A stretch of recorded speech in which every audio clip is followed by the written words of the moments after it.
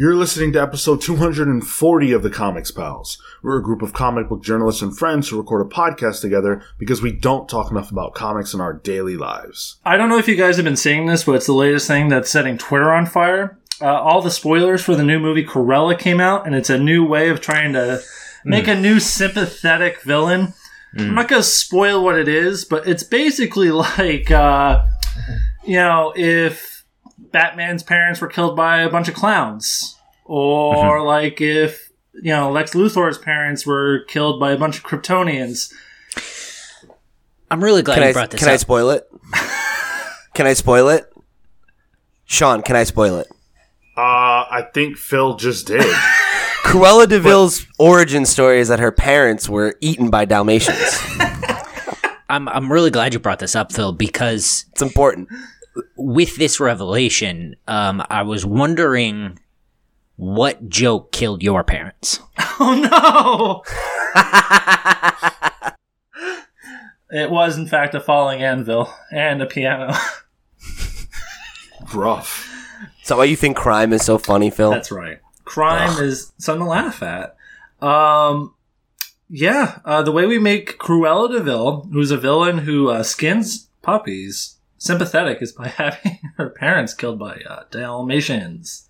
Have you guys seen either the film or a clip of this? I saw funny. I saw a pirated clip of it. I think someone literally pulled out their camera in the theater. She literally her mother gets pushed off a cliff by Dalmatians. It's like if I was in that writing room and pitching how do we make this character sympathetic? Comics Pals intro. It's like I'm pitching a Comics Pals intro. And every week, Disney is just like Sean. He goes, "All right, we'll let him do it." At the same time, they're taking notes. Wow. It's just wild to me. Behind every, I imagine behind every bad decision like that gets made creatively, that there's just some coked up executive who, someone comes in and pitches this, and they're just sitting there for a second, yes, that's the idea. That really sparked a whole conversation online, though, didn't it? It's huge. About, sympathetic villains and stuff like that. And I think people are taking this a little too seriously. I think it's a stupid, certainly a stupid concept. But, yeah. I think people are taking it a little too seriously. It's a movie about a villain that obviously people cared enough about for her to get a solo movie, but the movie's called 101 Dalmatians, right? I don't care what the villain's origin is. It's not yeah, and it doesn't even if you try to connect the dots, so to speak. Oh.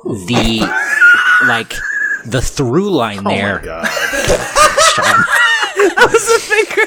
The through line there doesn't make sense. She wants the Dalmatians because they would make a fashionable coat, not because she has an intense hatred for them. That's interesting because it's I will wear the thing I hate most. Yeah.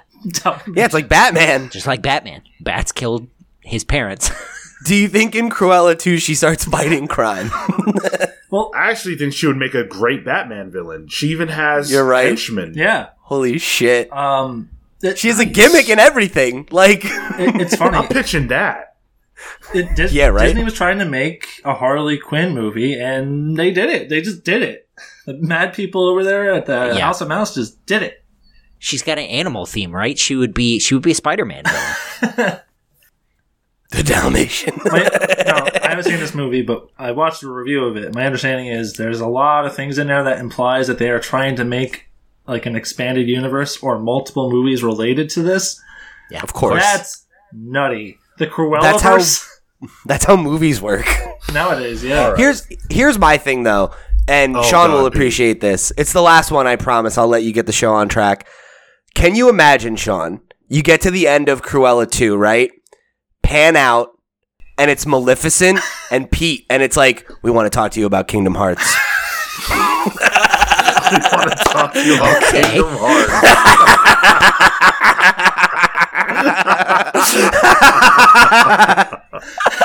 Kingdom Hearts 4. I'm starting a team. You know what, man? It's called Kingdom Hearts. I'm all in, dude. But it's got to be animated. That's the only thing. Okay. You can't have a live action Kingdom Hearts movie. Emma Stone says otherwise. You just commit. You hard commit. But who's gonna play Mickey? Like, how do you get that? How do you do full that? CGI? And it's what's his name? The guy who does No, the guy from Planet of the Apes, Yeah, and then he was in Andy Serkis. Is that what you said? I'm sorry. Yeah, that's Andy Serkis. yeah, yes, absolutely. Andy Serkis plays Mickey Mouse. We just lean into it. All right, well, you sold me. Tom Hanks is Woody, obviously. Full mocap Mickey is just a scary idea. Oh man, we actually have a lot of things to talk about on this show. Believe it or not, today it's not just going to be all about Disney movies and casting our Kingdom Hearts and casting Kingdom Hearts. Maybe it should be though. That sounds like a great episode. We got our first true good look at Eternals. So we're going to be talking about that trailer. We know who's going to play Kraven in a solo movie, if you can believe it or not. There's an allegation going around that the manga Demon Slayer outsold the entire U.S. comics industry. Hell yeah! And we're gonna be talking about whether or not comics fans even like comic books. I don't. I know you don't. We've got a lot to talk about on this week's show. Before we get into all that, of course, I do want to let you guys know where you can find the show all over the internet and how you can support it. If you want to support the podcast, wherever it is that you listen to your podcasts, we're there. So check us out. While you're doing that, make sure that you hit the follow button and like this podcast. If you happen to be listening to us on YouTube, hit the subscribe button. It's free to do. Share the video with your friends. Like the video. Drop us a comment. All those things are free, and they help us out a lot more than they cost you. If you want to chat with us, you can write to us at thecomicspals@gmail.com. You can also join our Discord server, where we're always having fun and engaging conversations over there. Point of fact, I have actually muted the Weeb Central channel, so I no longer have to be confronted by those vicious and violent imagery that is associated with that channel. I'm done with it. I'm no longer interested. It's just weeb stuff. It's been one person of vomiting. That's it. One. It's been one picture. That's more than I need. I have seen more than enough, Sean, frankly. After this episode, you might have to read Demon Slayer, huh? No, I won't be doing that. We do have a new book club out, dropped this past Tuesday. That is our Jupiter's Legacy, Jupiter Circle book club. We reviewed the entire shebang. So if you want to hear us talk about the show or the book that just got a Netflix show, then go check that out. We had a good time with that. That was actually a listener submission, which it worked out because the show came out too. So that was pretty perfect. But Viltrum Warrior recommended that one. So thank you very much, Viltrum Warrior. It was a good time, good conversation. Go check it out for our thoughts. And then also Jupiter's Requiem is dropping really soon too. So if you guys want to hear us continue speaking about that universe of stories, let us know, because we can review that on our review show, which of course we drop the review show every single Sunday, and then our image reviews drop day and date every Wednesday. So check that out. Interestingly enough, about the Jupiter's Legacy book club, we actually have a conversation there about sympathetic villains. We do. Yeah. That is true. I think we have that conversation, though, very often. Speaking of our review show, if you're interested in our thoughts about Strange Adventures number 10, X-Men 20, Robin number 2, or Beta Ray Bill number 3, head on over to our review show, which it's out now, and you can listen to our thoughts about those books. Some really, really good stuff there.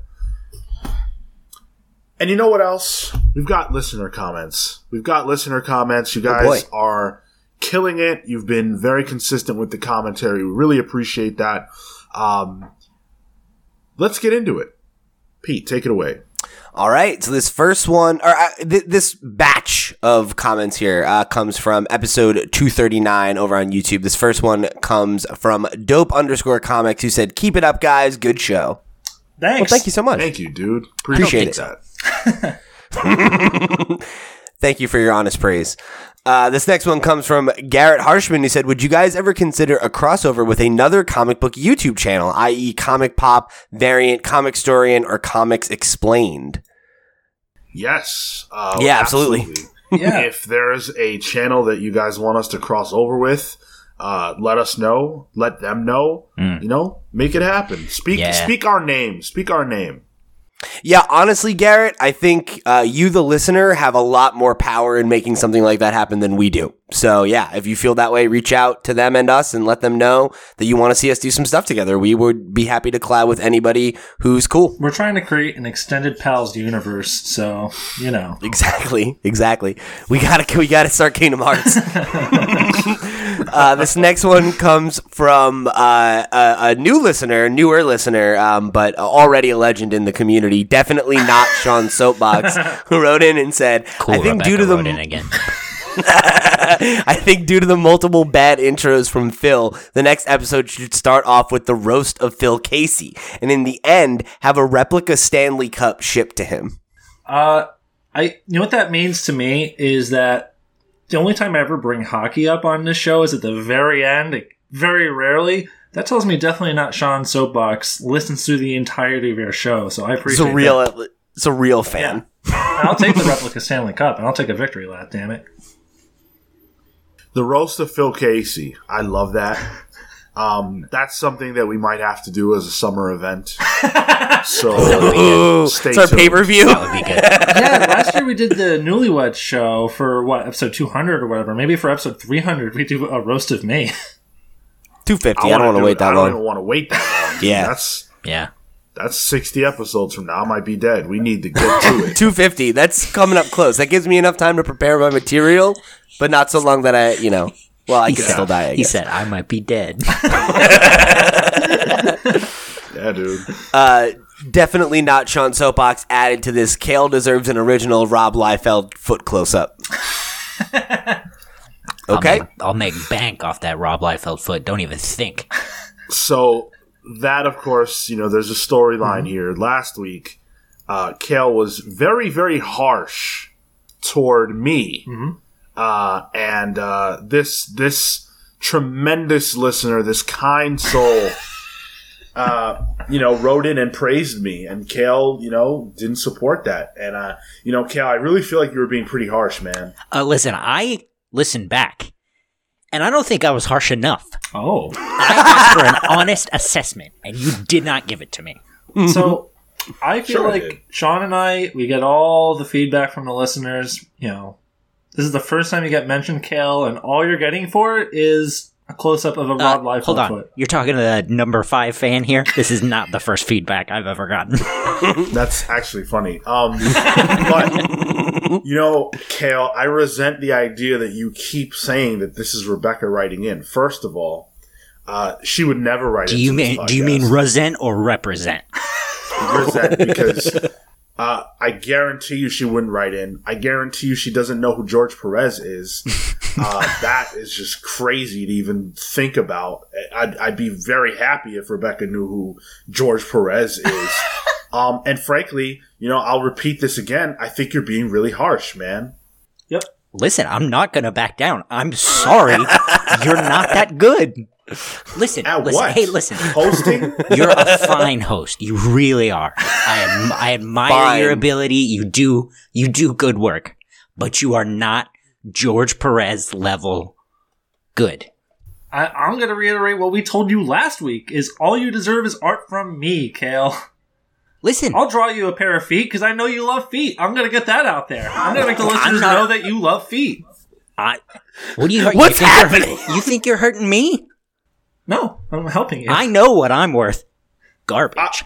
I'll Less tell than you garbage. What. I think that the fact that I have been validated by the audience speaks for me more than anything that I can say for myself. So definitely not Sean Soapbox. thank you so much. Really appreciate the kind words, my friend. And Kale, suck it. 2 words. Still not an honest assessment. I'll tell you what, though. Not everyone is pleased with this podcast. Oh, I've had it up to here with this guy.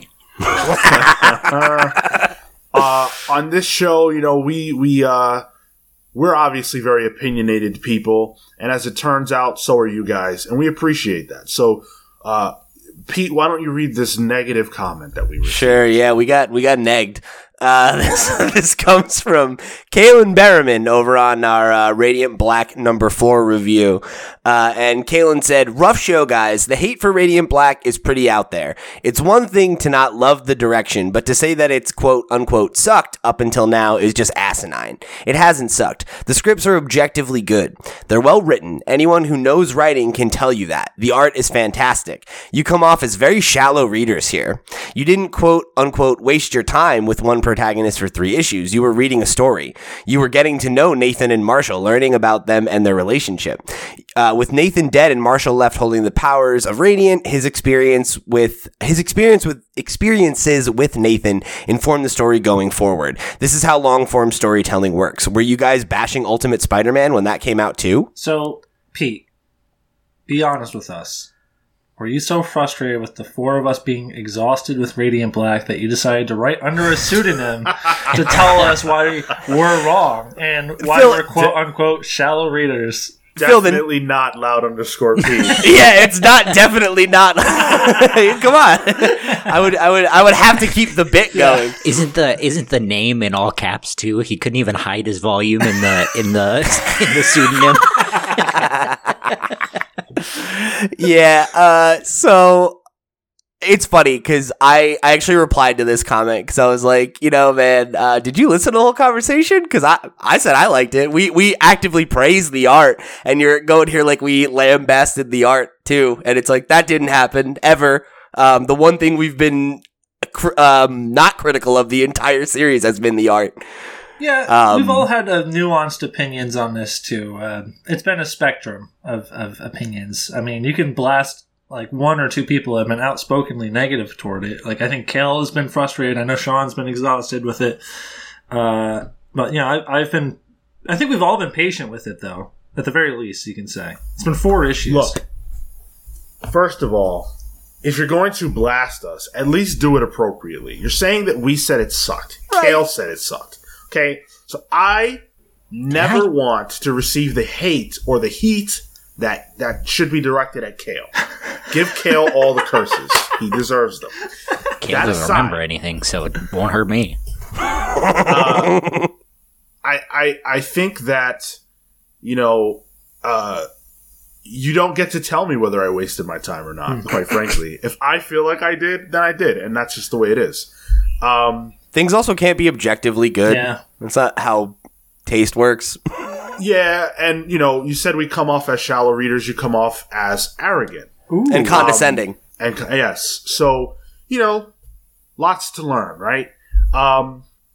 And I don't care if Nathan...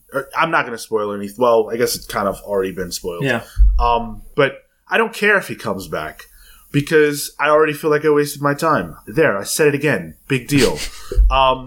Did I bash Ultimate Spider-Man when that came out too? I suppose you're referring to the fact that Peter died? And of course not. You know why? Because it was a story that unfolded over the course of many, many years. Over 100 issues? Yeah, these are totally comparable situations. They're not in any way the same thing. Like, you could use that same idea to port in any time that a hero has died. It's not 1-to-1. It's just one event that's the same, but the circumstances are completely different. I wasn't mad about that. Unless he means like the first 4 issues of Ultimate Spider-Man, and like that's what I took. In which case, I don't remember. That was like 2003 or something. I was what 11. Happened to those? He got his powers, right? Like I think that's what he's insinuating. It's a slow burn or something.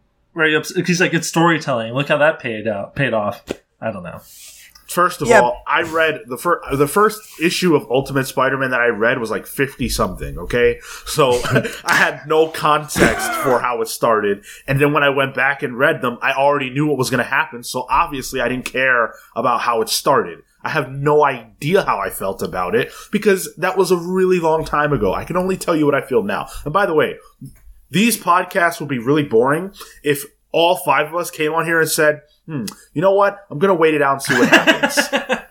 For every single issue. This is a show, and do I personally feel that invested in Radiant Black? No. If it wasn't for this podcast, I wouldn't read it, but I have to, and I have to have comments and opinions, so you're getting that. But I will say this. I will give you positive praise. I appreciate the fact that you wrote in, okay? And I appreciate the fact that you were honest. Because similarly, I don't need all the praise in the world. I can receive and accept some criticism. As long as you can too.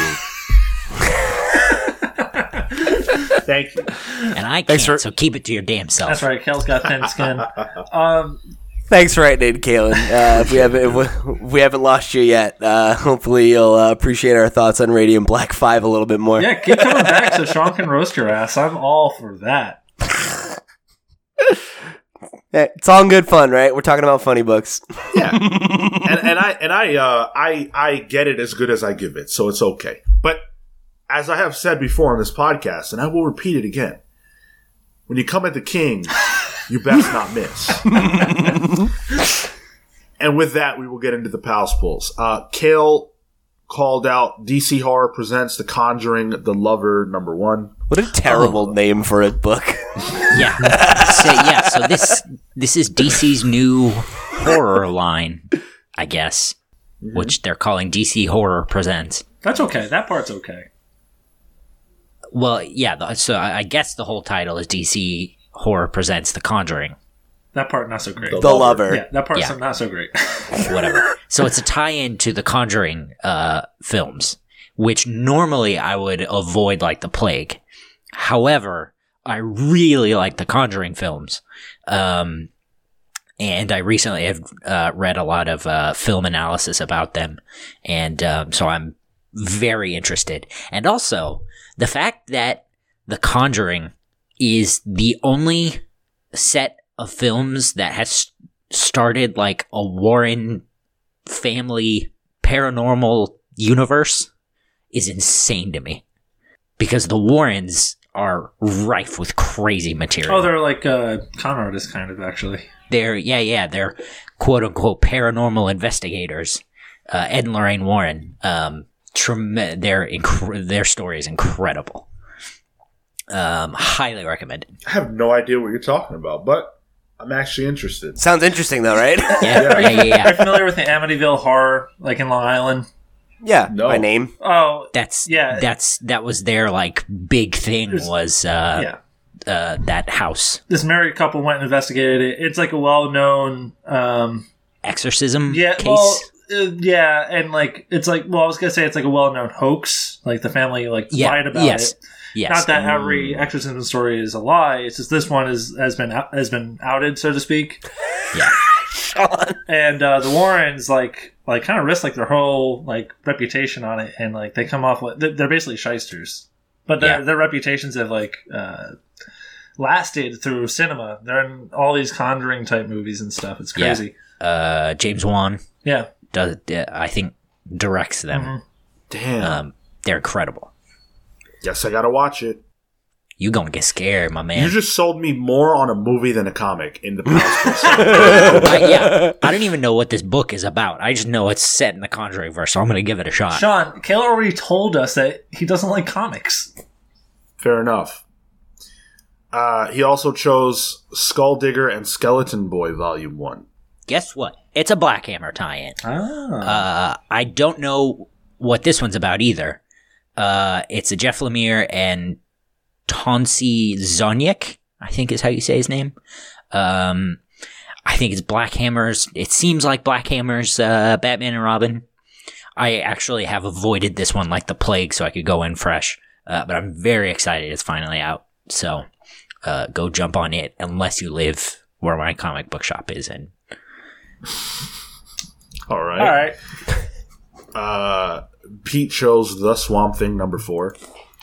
Yeah. We've been talking a lot about the Swamp Thing. You can go check our reviews of the first 3 books. It has maintained its status as one of my favorite books I'm pulling right now. I think Rom V and Mike Perkins are doing, and then Mike Spicer on colors as well. Just a fucking dynamite creative team. And I'm really digging what they've been doing there. And if you've missed our reviews, go check those out. We also had the privilege of getting to have Rom V on a main episode of the show, and then we had Mike Spicer on for an interview as well. Oh, I'm sorry, Perkins for an interview as well. So if you want to listen to them talk about some of the process behind the book and everything, some really, really great illuminating conversations there. So I'm excited to see #4. I'm kind of like bummed that we're so far through it already, you know? Well, the positive is that if the book is performing well, we'll definitely get a season 2. Yeah. And they have even crazier ideas, according to both of them, for season 2. So, yeah.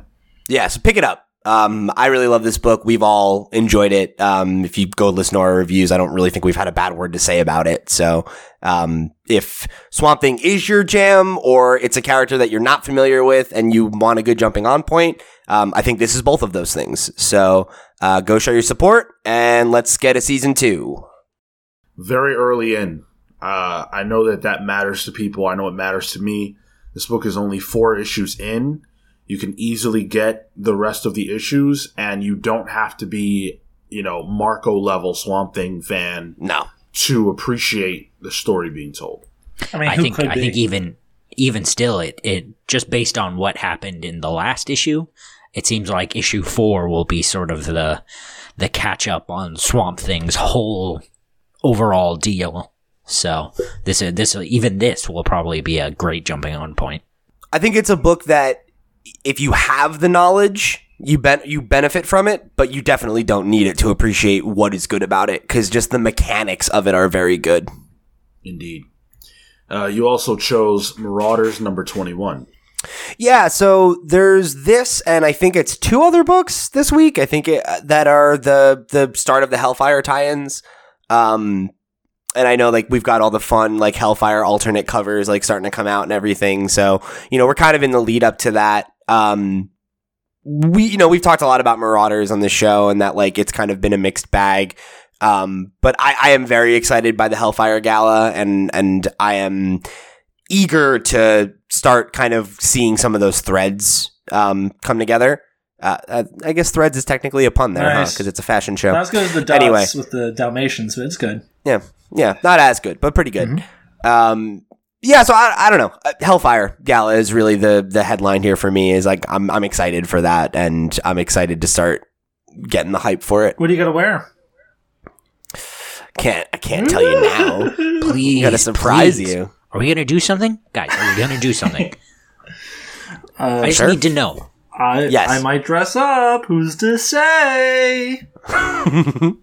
Like I said, if you guys want to do that, feel free. We'll do it a thing. We'll do it. Sounds good. We'll make a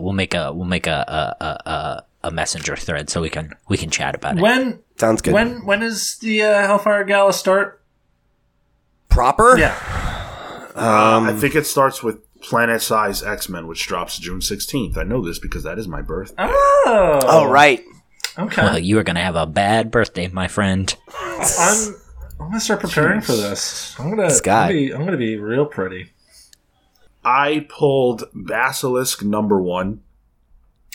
This is by Cullen Bunn with art by Jonas Scharf. Now, I am no fan of Cullen Bunn. I'm not a fan, but I'm not, just don't have a relationship to him. And he did some X-Men stuff that I didn't enjoy it. But I did enjoy, he has that one horror book we read when we interviewed Tyler Crook. What was the horror book? Kale, you would probably know it. Mark was a big fan of Cullen. Harrow County. Yeah. Oh, yeah. I was going to say, he's a big fan of that book. Marco loves that book, yeah. It's a tremendous book. That was quite good. So, this is a #1. I'm taking the plunge, love horror, so I want to give this a shot. And I'll quickly read you guys the description of the book. Who can stop the Chimera? 5 individuals bound by a cult-like hive mind. They terrorize small towns with their horrifying supernatural sense-based powers, leaving death and destruction in their wake. Regan, one of the Chimera, escaped and has been in hiding, with her murderous eyes bound, overcome with guilt, until now, when a victim from her past forces her to hunt down the other 4 of her kind. That sounds pretty cool. That does sound good. Awesome. Yes. So I'm looking forward to that. I could use some more horror in my comics.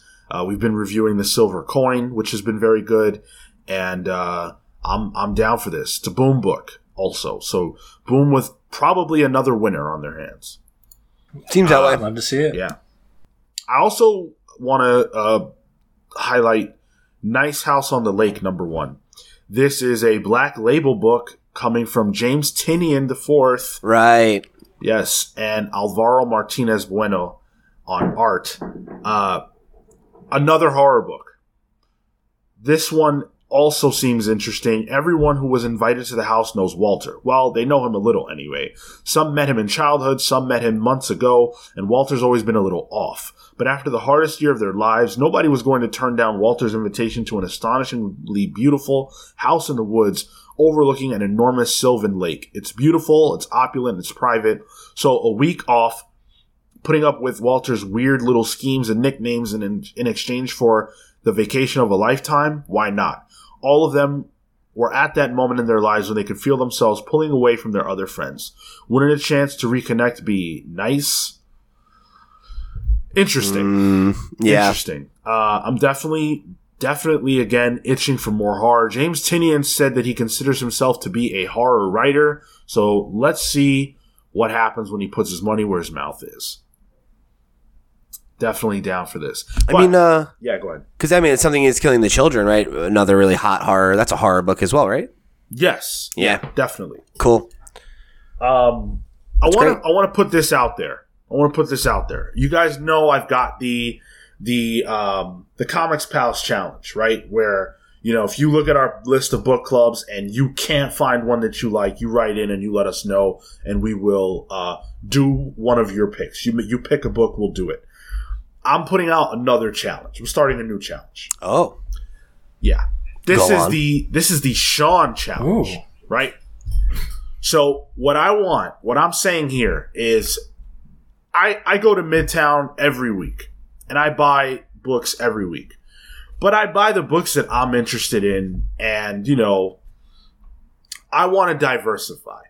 So if you have a book that you want me to read that is not a manga. Important distinction. Saw me Very about to important. chime in there, huh? And it is a weekly release. It cannot be some trade or whatever. I'm not going to drop $20 for your, weird book. I will read it, whatever it is. As long as it fits within that criteria, I will read it. And if you do that every single week, whatever book it is, I will come into this segment and I will speak about the book that you recommended me to read. Wow. Sean will burn your house down. Give me your address and I will. I'll fucking burn your house down. That is yeah. a threat. That's the Sean Soapbox Challenge. Take it if you will. That'd be tough. And That'll be tough. why? A weekly book, or a monthly, I guess, a regular issue that you would like. That I'm not already reading, and my pull list is very large. So Yeah. take that challenge if you will. We'll put that out on the Discord as well. I'm open to it if you guys have got some recommendations for me. All right, definitely not Sean's soapbox. Good luck finding a monthly George Perez book for Sean to read, because I don't think he's very active these days. He's going to be on Teen Titans Go on the next Teen Titans Go. He and Marv Wolfman. I just saw that. There you go. That's pretty cool. We're gonna get into the news here, and we're gonna actually start with our thoughts on the Eternals teaser that dropped this week. So I'm gonna go ahead and share my screen so that you guys can watch along with us if you are watching on YouTube. We've got some thoughts about this hot new trailer that lit the internet ablaze this week. So if you guys are ready, let's get into it. Buckle in. Here we go. This might take an eternity. I get it. Nice. All this beautiful stuff you're seeing right now, all this water, all this stuff is actually this was all real. They shot on location. Oh. Yeah, the director she enforced that. I'm forgetting her name right this minute. There are some real nice drone shots in this trailer. That's not real, I'm assuming. Whatever that craziness is what? that just came in the shot. Chloe Zhao, by the way. Thank you, Chloe Zhao, yes. Chloe Zhao. Zhao or Zhao? It's with, Probably Zhao, it's actually. with an H. I don't know. Okay, yeah, it's probably Zhao then, yeah. Yeah. Oh, there's a Marvel movie. No kidding. Interesting. They just showed Gemma Chan. Gemma Chan, yeah. Yeah, she if she looks familiar to you, she played Minerva in Guardians. Oh, okay. Yeah. Minerva. Mm-hmm. So we're jumping around time a lot here, it looks like. Definitely. They are eternal after all. That's right. Phil. Yeah. Lots of really cool shots. The movie, this trailer doesn't give you a lot to go by as far as like story. Everyone's favorite Camille Nanjiani dancing there. Fucking love that guy. I'm so excited to see him be a superhero. Yeah. Marvel, if you're listening, pay me to get in amazing shape for like 6 months. Please pay this doughy fucking podcaster that I am to become a superhero like you did with Camille. So, and this is a little joke I remember about leading the Avengers, right? Yeah. They're joking about... God, I can never remember any of the Eternals' names. I know. Except for Jon Snow. He's Black Knight. I know that. I can't remember any other characters. Who's the main Eternal guy? Icarus. Icarus. That's who that was. Okay. Yeah. Cool. So, watching this trailer, the first thing I thought was, I have no idea what's happening. It's a kind of an unusual teaser because when you introduce us to something like the Eternals, which is a thing that even comic book fans aren't particularly familiar with. In fact, we had a bit back, like 150 episodes ago where I was like, what even are the Eternals? And we riffed on that for a while because the reality is, especially for Jack Kirby concepts, I feel like this is one of the lesser known kind of things in the Marvel universe. So I went back and I watched the first trailer of Guardians of the Galaxy, and they do a really good job of kind of just giving you the gist of what you're going to be dealing with. This is a lot more ambiguous, Well, let's be fair before you go on. This is a teaser. Yeah. I'm aware. It's just, let me ask you though, does this trailer intrigue you to want to see more? I don't know if it, other than like maybe your interest in the MCU, I feel like that's what they're really leaning in on here is like, people just want to see more because it's MCU stuff. I was left feeling kind of like I still have no idea what's happening. Go ahead. I'm so glad you said that because there are a lot of people who have been ragging on people who didn't necessarily enjoy this teaser.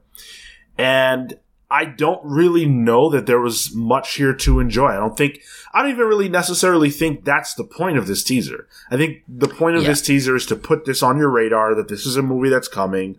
We still haven't seen Black Widow. They're not going to give away the whole shebang here right now. They want us to kind of ruminate on it and ask those questions that you just brought up. So, did I enjoy this teaser? No, but I don't think that that's bad, and I don't think that was necessarily the point. I think it was just to introduce us to some of the loose ideas that the movie is toying with and keep everything else reserved for a more appropriate time. But, was this like a great teaser? I don't think so. I think a teaser, though, is kind of meant to want you to see more, and I didn't feel really anything watching this teaser. I just watched it and I was like, okay, and I moved on. Like for me, it didn't really light that intrigue as much. I don't know.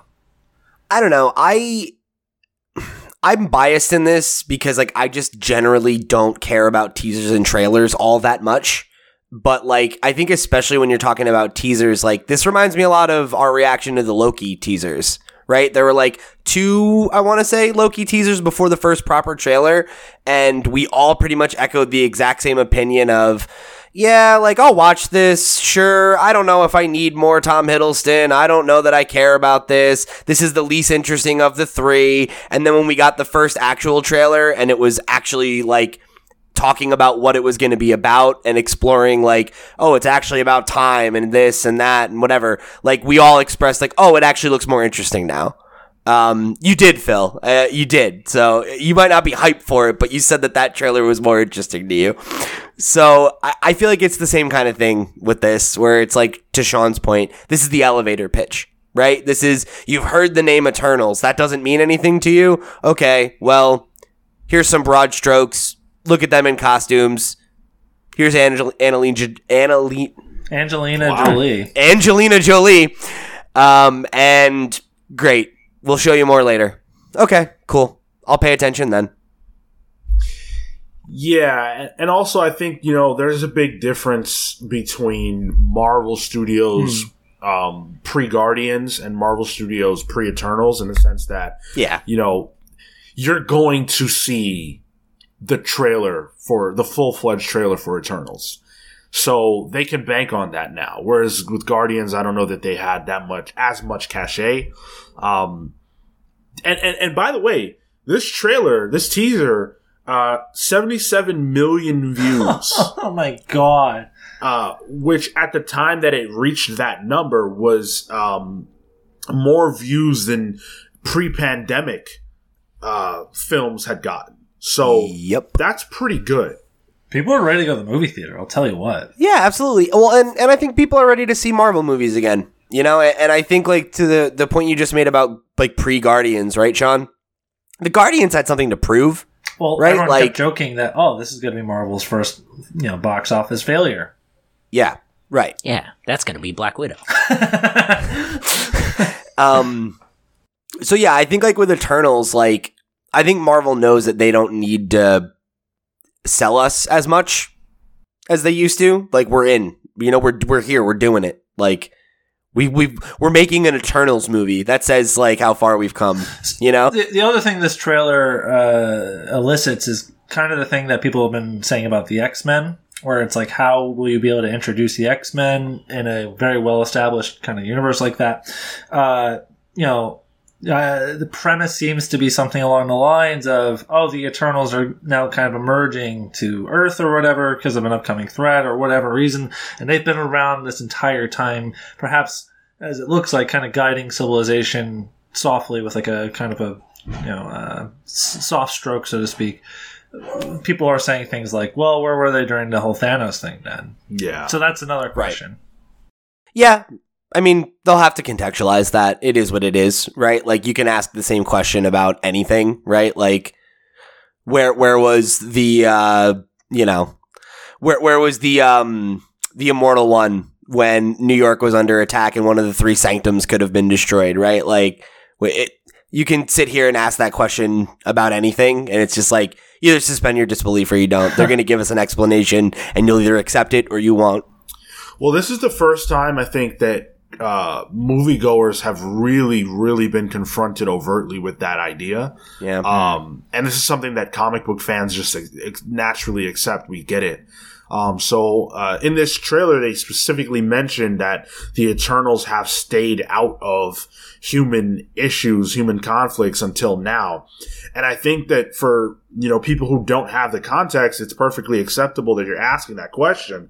But if you do, then you understand that the reason they're most likely now revealing themselves is because of Thanos and his activities. He's a deviant.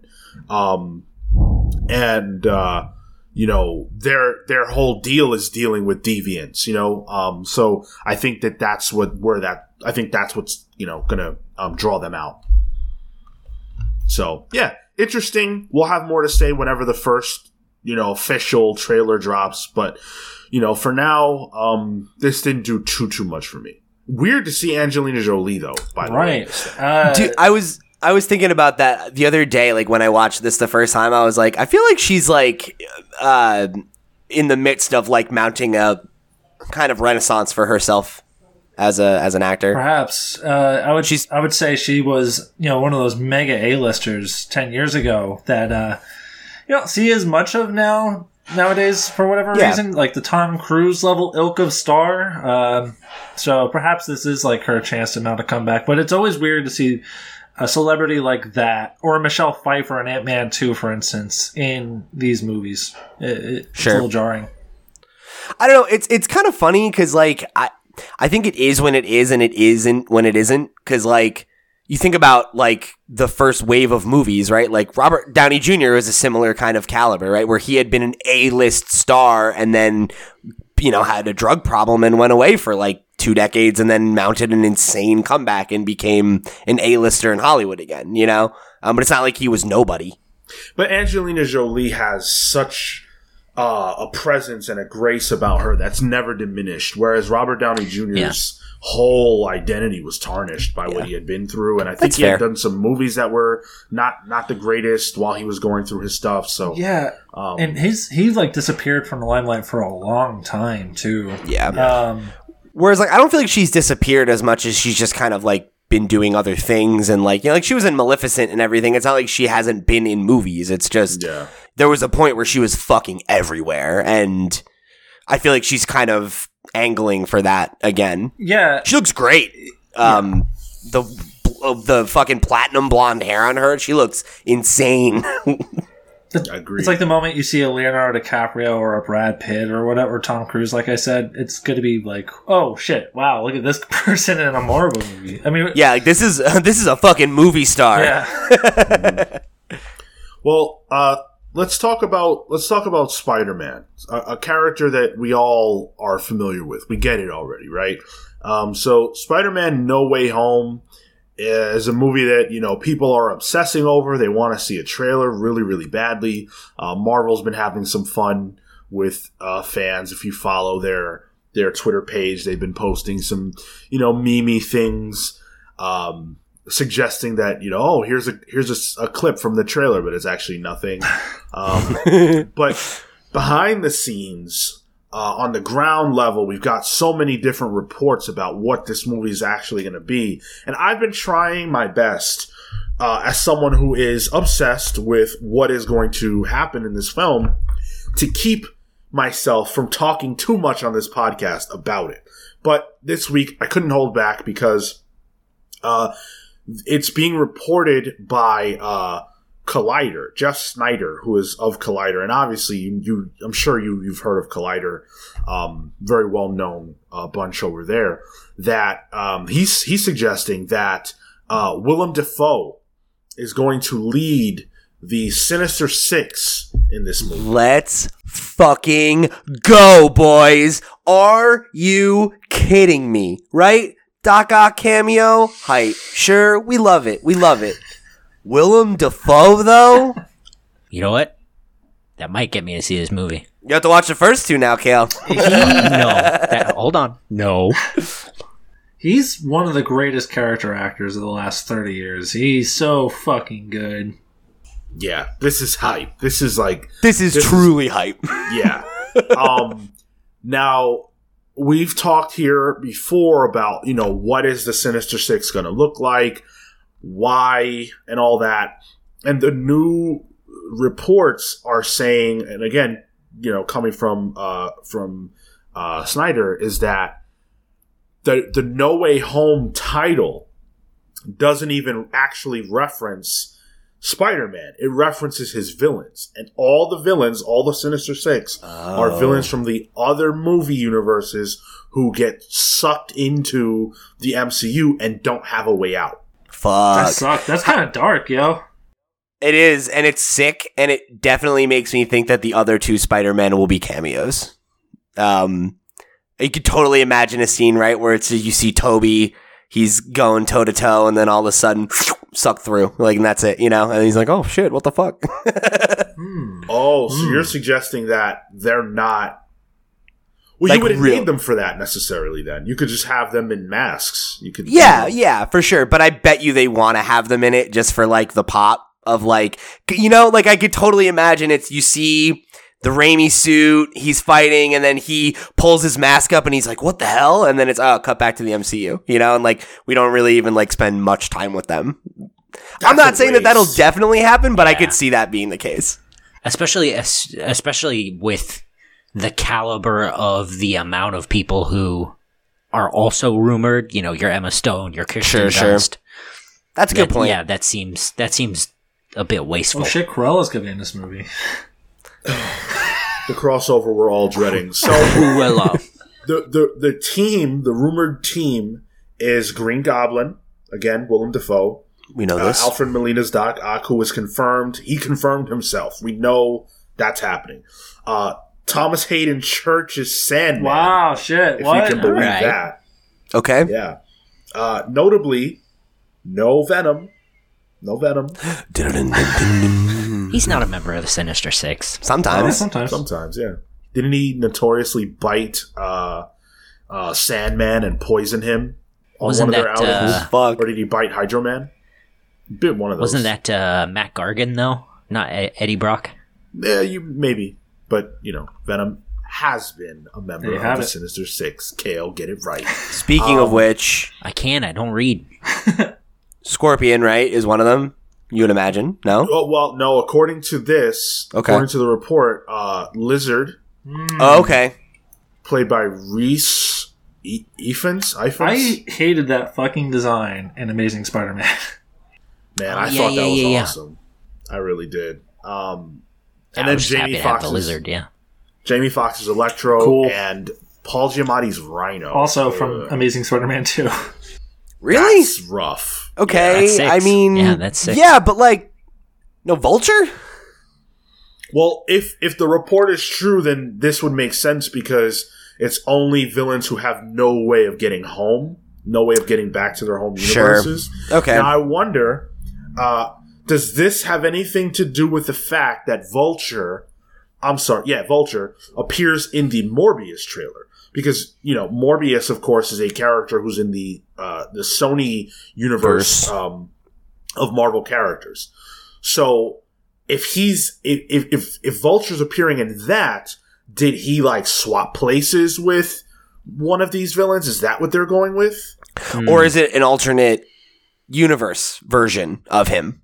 Is Vulture responsible for the Sony hack? No, I don't think so. Actually, Green Goblin 2 is responsible for the Sony hacks. My man, what's his name? Who plays Harry Osborn? Fuck. In the Franco. Phil DeFranco. That's a YouTuber. James Franco. James Franco. My man James Franco caused the Sony hacks. Green Goblin. God bless him. That's funny. I was thinking of the Harry Osborn from the Andrew Garfield Yes, film. that's who I was trying to think of as well. Oh God. No. Yeah, so this is the rumor. I am into this, although I do wish they were going to include some amount of, as Pete pointed out, more recent villains, or even maybe someone we haven't seen before. But if this is the direction that they're gonna go, I really please give me Willem Dafoe. It's hype. Yeah, it'll be insane to see this come together. If everything that we think is happening, it's gonna be. I think it's gonna be like a wow factor moment on the level of like the first Avengers or like the fucking portal scene at the end of Endgame. Like it's gonna be one of those like holy shit, like they really made this one happen, huh? Like Kevin Feige is out here. Yeah, I mean, we talk about Marvel villains all the time. I think Willem Dafoe as Green Goblin is like he's in the all-time greats. Yeah, you fucking kidding me? Of cinematic it's incredible. Villains. I would go out on a limb and I would say that Spider-Man has 2 of the top 5. Willem Dafoe and Alfred Molina. Yeah, Alfred Molina. Yeah. I mean, that was a great performance too. Yeah, talk about sympathetic villains. Yeah, exactly. Right? Yeah. Holy shit. Let's do it. Let's do it right now. Let's do the top 5 villains in Marvel movies. Marvel movies, and so does that include pre-MCU Marvel movies? All Marvel. Yeah, I mean, I would say that's not that hard. Go for Green Goblin, Doc Ock. Well, Magneto. Thanos. I would say both Magneto Magnetos. I would say and Loki. Michael Fassbender and Ian McKellen's Magneto. it. Ooh, Yeah. Let's give it to Ian McKellen just because I think you pick one. You want to pick one? Seniority. Okay. Yeah, I think we pick one, and then I agree with Kelly. Put Loki as the 5. Killmonger though. Killmonger is definitely. He's up there. I definitely like him more than Loki. Than Tom Hiddleston's Loki. Thanos too has to be Fine in with there. that. he said Kill. That was the third one. I think Yeah, Killmonger take over Loki's spot. That don't bother me at all. I could see bumping. Do we count television and Marvel villains? Because that would include Kingpin if we were to expand it to that. No, Sean did say movies. Stick with the films, yeah. Yeah, that because otherwise, yeah, he's in there for sure. Honorable mention we'll give him because holy fucking shit, does Vincent D'Onofrio play the goddamn Kingpin? Let's see. It's tough. It's because I think it's easy to pick a 4. It's knocking one off that's hard for me. Y'all gotta get on my page. I think hard for me at all. I think it might actually not. I'm trying to think about all the different villains, but I can't think of anybody else who really fits the bill. I mean, Vulture was excellent too. I feel like I'm kind of inclined to put him in there. I think he's great, Over but I think No, but over Loki maybe. But I then don't that's think so. it. Yeah. There's only the 5 spots. If you're saying the 2 Spider-Man villains, Thanos, Magneto, and then Killmonger. That's it. I think that's the 5. That's 5. I think that's it. Yeah. I think and then I would say Vulture is a solid 6. Yes, him and Loki could be our honorable mentions. I think I'd give it to Loki I over guess you have to. just because I mean like I think it's really easy to like look on it now where like we've seen so much of the character and like downplay how good it was at the time. Because I think like he has presence in a way that was hard to ignore. Have you guys seen the Spider-Man Turn Off the Dark? I sure have, Kayla. I saw it live. Sinister live. Six. Yeah, I saw it. You saw it too, live? Sean? Yeah, absolutely. Oh, Sean. Oh. What I wouldn't give to go back in time and have that be the first episode of the Comics Pals, our review of that fucking movie. Dude. or play. So fucking bad. Did somebody get hurt when you saw it? Or did you? Me neither. I really wanted to. Not that I wanted to see it, but like that happens so often, Like they went through like 5 Spider-Men in the first couple weeks of that fucking show. Yeah. Go ahead, Gil. I was just gonna say the I've literally only seen the clip that it was on one of the late shows. Then it's the song that introduces the Sinister Six, and I am obsessed with that Green Goblin. It's so bad. It's so unbelievably bad. Love it. And the made up villains. Was there a Scissor Sister or whatever the fuck?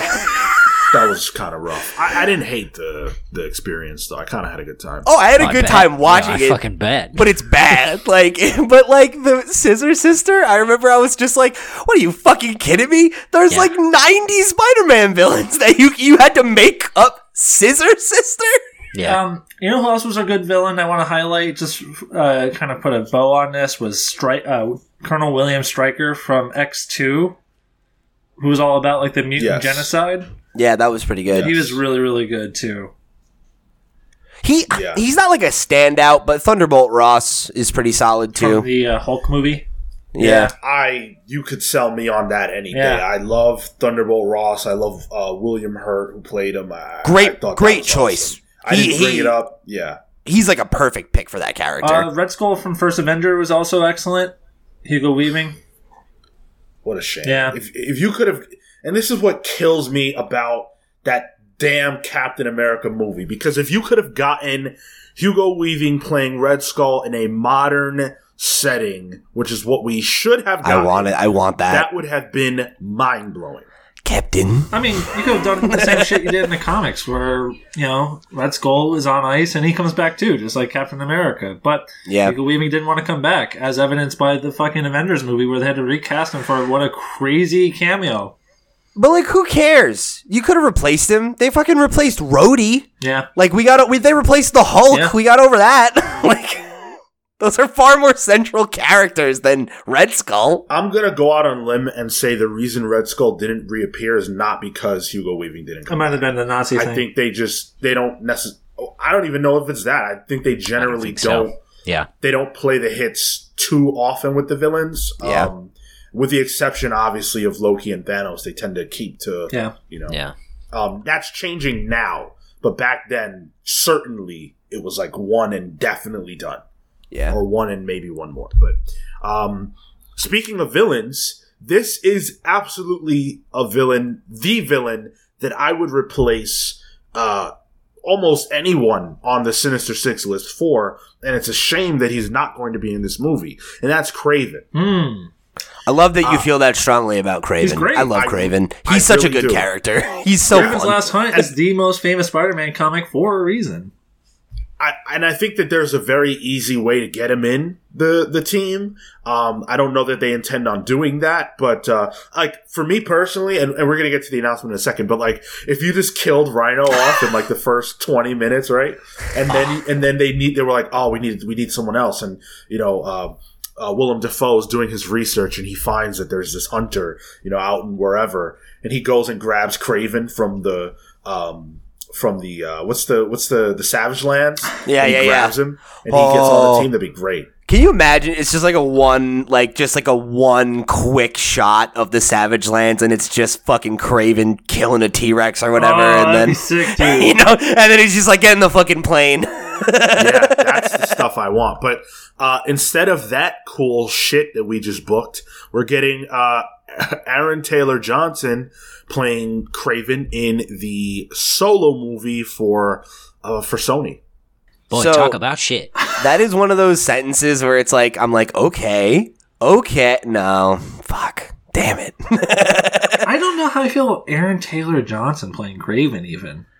I don't know. Like, you look at the pictures of him that they have in the comicbook.com article that Sean linked to. Like, I can kind of see it. Yeah? I feel like if you give him the goatee, Yeah, Like, but as an actor, he's though, got I the don't know. look. My thing is there any chance we can get away from this guy in Marvel properties? Yeah. Like, my God, this is the third. This is his second. Well, he was Quicksilver He was Quicksilver and Kick-Ass. and Kick-Ass. Okay, so not just Marvel, but just superhero properties in general. Like, please. He's He done was a in lot. Godzilla. He was in Godzilla too. Opposite Elizabeth That is Olsen. true. Yep. Yeah, which came out the same year, weirdly enough. Yep. I feel like you could do a better casting. I don't know. When I think of Kraven, I think of like a really rugged dude. Not that Aaron Taylor Johnson's not like rugged, but I'm thinking like I don't know who's like a Stallone type, but now you know what I mean? Like a Nick Offerman on steroids. Yeah, like a Schwarzenegger type. That's who needs to be Kraven. Like it's got to be like a big fucking libertarian type guy who's like the greatest game of all is man. Yeah, but like, who is that? I don't know. Like, I'm every actor you just named is like a 50-year-old man. I know. There's guys like that exist. I would have to like really get down and like look into it, but You get a wrestler to do it, maybe. that'd be fun. I pull guess like a Batista. I guess it's sick. tough. Dave Bautista would be sick. Not Dave Batista, though. He can't do it. He's too old. He's burned his bridges. because Kraven he looks kind of old-ish. Yeah. But he also obviously is not a regular human in the sense that he does have powers, so it's kind of hard Fit as fuck.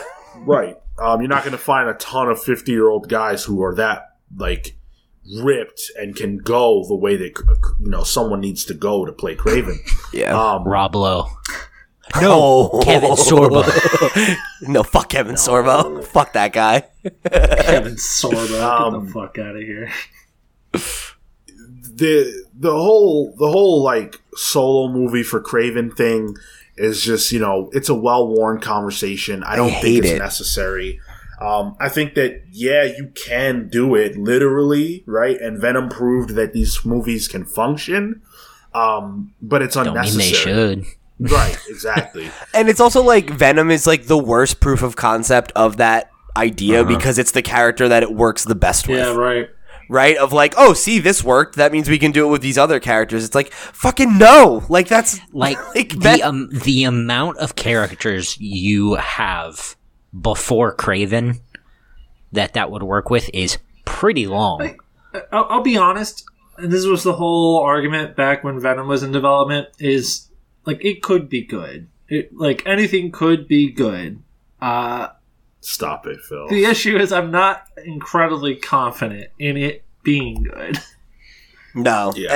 And it's unfortunate because the characters that they're choosing to highlight for these solo movies, I really don't think lend themselves to them. But with the exclusion of Morbius, who's a character I just really don't have strong feelings about. You like the actor playing him, though. I sure don't.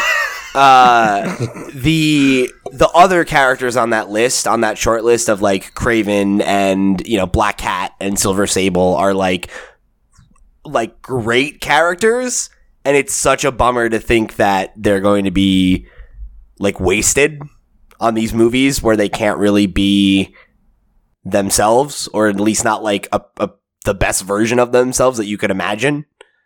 Is super frustrating because like I love Black Cat. I would love a movie like a Spider-Man movie that heavily features Black Cat. That would be awesome. I would even turn my nose up to a Black Cat film. She's interesting. Sure. But I don't know. It's like it just sucks to think that like we're not going to get Kraven in the Sinister Six fighting Spider-Man, that he's going to be a movie about him hunting something? Like, what is that movie even about? Like, you know what I mean? Like, what does that even look like? Like, at least Morbius, it's like, well, he's a vampire. Like, you could understand how they can tell a story there that's divorced from Spider-Man. But, like... Yo, you want the dumbest movie of all time? You would do Kraven versus Predator. All right. Okay. You know what? I'll say it. I'll put my foot down. I don't care who doesn't like it, Phil's brother or not. Kraven's gonna suck. Oh shit! Don't let John Casey know. You said Radiant Black has sucked, and you got massive hate. Maybe that word should just not be in your vocabulary, dude. Hey, bring on that Radiant Black guy. I'll What's say up? it again. You know What's what? up? Kraven's gonna suck. Fine, you know what? I'll put my foot down too. Could be good. Oh, here we go. What We a got bold, what a bold take. the Venom Wars all over again. Oh boy. Oh boy, I can't wait. When does Kraven come out? I need that now. Lean the fuck in, Kale. Lean into this hatred. No. And then when it comes out, just be like, you know what? It's pretty good. 2023. If I'm still here, if we're still here, remember that, because we're gonna be on this podcast, and if Kale is wrong, if Kraven doesn't suck, because you said suck, if it doesn't suck, you're gonna have problems on this podcast. You better miss that week. You better not show up to that review. I'm telling you right now. The shit I get anyway. You think I... Okay. I mean, Sean, I think you just posed the easiest. You think between now and then, I'm not going to say something stupid that's going to get me in deeper shit? Something worse. You dummy. We've been here for 5 years. I just love that Sean's just like, you better not show up that episode, which has just got to be the easiest challenge that you could pose to Kale of all time to not come to the show. on all the Spider-Man reviews we've done, I've never been on one. I do like Why that. change it? I can do all the half measures and just kind of slide my way out of it. Oh, it could be good, and then I just slide away. Can't stand you. Fucking coward. Let's talk about Inferno, huh? Okay. So we finally know, and we're not going to spoil anything here, but based on X-Men 20 and how that book ends, it ends with a tease for a new title called Inferno. This appears to be the Jonathan Hickman book that had a question mark associated with it. That we saw in their list of books that were coming out over the course of the next year for X-Men. There was one Hickman book that didn't have a name, and now we know it's Inferno. The teaser, we can discuss the image. It's got the title Inferno in big letters, and inside of that you can see images, and then also underneath that there's also an image. So we can see Magneto and Professor Xavier on one end speaking to each other. In the middle, we can see Mystique yelling. She's clearly upset. On the right of that, we can see Emma Frost looking gleeful as ever. And under that, we can see who appears to be Moira with a baby. What? What the fuck is that about is my question. Mm-hmm. She got pregnant. What's the big deal? Pete's like, where do babies come from? We also got the slogan, the biggest secrets of Jonathan Hickman's X-Men run will burn away in Inferno. Fucking finally, let's go. That's crazy. All right, let's do it. This is so exciting. And please tune over. If you care about these X books, tune over to our X-Men 20 review, because we're going to blow the lid off all that and talk about it. I'm going to spoil right now the fact that I love that issue. It was amazing. And, you need to read it. Like, it is required reading if you are following the X-Men stuff. This is what we've been waiting for. And Inferno seems like the book to read. I can't wait for fall. I frankly, let's just skip the Hellfire Gala. Like, wait, I want to go. What? You're over it? Don't even care.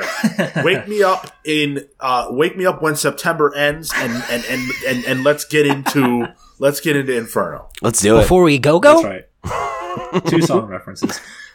So here's a question. This, as the article points out, is a reference to an older X-Men event, a classic X-Men event. Do you think in any way, Krakoa has this tendency of bringing back all the X-Men things of yore, that we could see the Goblin Queen? I mean, they've been teasing her for a while. So, I mean, I think I would say, I think almost certainly. In Way of X, there's a tease of Onslaught for all, bring all the old X-Men things. So, can I tell you guys my theory? Yeah, can I get on my soapbox here and put my tinfoil hat on? Ooh, hey, Phil, we gotta get the soapbox out. You go ahead and push it. All right. Wait, here. No, I got one here. Hold on. Give it to Sean. Here. Sean, here. Stand on it. There you go. Okay, got it. So, my thing is this, all right? You take all the things you guys just referenced and you put them together. I believe what will happen is Mystique is going to, in my opinion, likely use her powers to shapeshift and become Professor Xavier or Magneto, and request that the 5 revive Destiny immediately. And that will cause, obviously, Destiny to say, oh my God, it actually happened. Moira, McTaggart is behind all of this. About and blah, to blah, spill blah. those fucking beans. Right. Which will lead to a civil war in Krakoa that will lead to Professor Xavier and Magneto becoming basically ousted, and the stress and pressure of everything that goes on there, with maybe the death of Magneto or something along those lines, leads to Onslaught. That's my theory. Then that's how Krakoa maybe doesn't necessarily end, but the Magneto and Professor Xavier part of it ends in Onslaught. Let me ask you a follow-up question, since we're doing theories. Who's the father of Moira's baby? Shit. I don't even want to speculate. I don't think we have enough information for that. That's a good question. Yeah, I don't think we have enough information for that, but I do think that when you ask that question, and it's not my theory, it's just where my mind went, they did talk a lot about her romance with Charles in the original run, like of House and Powers. Different life, though. Yeah, but not for her. Yeah.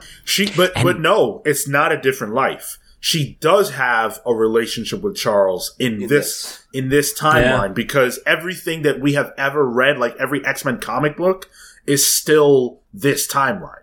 So she did have a relationship with Charles. My thing is, the reason why I have to discount that is because And by the way, I'm not convinced that's even Moira's baby that we're seeing there. But yeah, who the fuck knows, right? I think that she explicitly says that she severed that relationship in favor of emboldening him to do Krakoa. That's right. And the implication that I have gotten based on, and I think we all got them, based on her writings that were in House and Powers, is that she kind of like doesn't like them anymore. Yeah. Yeah. She's not that into them as people. Oh, wait a minute. What about Hope? What about Hope? Where is she at right now? She's a grown woman. Okay, never mind. Because I was thinking that, because isn't He's Cable on the island. Cable's connected to Inferno, right? Like the original event? Yeah, I think so. We got to read that as a primer. Might as by the well, way. yeah. We should. This summer. It's about to be hot. It's going to be an inferno. Disco Inferno, baby. You know what? It says this right here. It's this is from the Games Radar article. It says there's a baby shown near Mora, and we don't know who this infant may be. The baby's inclusion could be a teaser about an important mutant birth, or it could even be that Mora herself being reborn, as that's happened numerous times in the past. Oh. Interestingly enough, a baby was kind of at the heart of the original Inferno, which dealt with Cyclops' ex-wife Madeline Pryor, with whom he had a son who grew up to be Cable. There it is, folks. It is. Yeah, maybe there's some kind of... I don't know. Maybe there's some kind of Caleb. I almost just said Caleb. Cable connection there. I don't know. It's interesting though. Yeah, very exciting. And in a little bit we're going to talk about whether or not fans even like comics at this point, and how down on the industry everyone seems to be across the board. But I'll tell you what, when I read this comic book last night, the like visceral emotion and the like joy that I felt, and all the different emotions that I felt reading this 20-something page comic book is proof positive of the power of these things. And I'm excited like I'm 15 about the story that's unfolding in these X books. And find that for yourself. Like, what is that for you? Where is that in comics for you? Like, for me, this is where it is. This is where it is. Find that for yourself. And that's what we all have to be looking for. And I think that's what I'm always looking for. And that's where I get tripped up, is I want all of comics to be that. And it's just not, Yeah. But this is. I'm really sad. Why can't we go back to Ten of Swords? That was real hype. One last quick thing I did want to mention about this is that the drawing of the baby in particular is definitely Mahmoud Asrar. He definitely is the one who drew that, because a month ago he posted on Twitter an image of him, an image of a drawing of a baby that he had done, and it's the exact same baby. Interesting. He said, "Man, I fucking love drawing babies." It's ready to be a dad, I guess. So yeah, I don't know. I can't wait for all this. This is the most exciting thing. We're back on track. We've been talking about this forever, and a couple weeks ago on our main topic, we talked about what makes Marvel exciting, and everything else is not very invigorating. But the X books for the first time in 20 years is finally interesting, and they're the main event, folks. And definitely, I tell you, I've been excited all week since reading X-Men 20 to talk about there you it. go. Cal's never excited in the way that I haven't been excited since House and Powers. So yeah, absolutely. So something unique that DC is announcing. Quiet week for DC, pretty much. But I wanted to highlight this because imagine why. I do think this is pretty cool. DC has announced a book called Batman the World. And it's a hardcover anthology book, a one-shot, that I frankly, I've never heard of this before. Basically what they're doing is they're going to have several stories in this book, and each one of them is a Batman story in a different part of the world, written and drawn by a creative team from that part of the world. What? That's wild. That's really cool. Yeah. I like that a lot. That's a great idea. So each these are the places, the areas of the world that are participating. North America, France, Spain, Italy, Germany, the Czech Republic, Russia, Poland, Turkey, Mexico, Brazil, China, Korea, and Spain. Wow. That is 14 different regions of the world. Sean, real quick, you said Spain twice. The last one was Japan. I'm sorry, Japan. Whoops. Weird mix-up. Yeah, I don't know how that happened. Just really hates manga, you know? I always wanted to go to Japan. Me too. The cover of this book is pretty cool. So it's these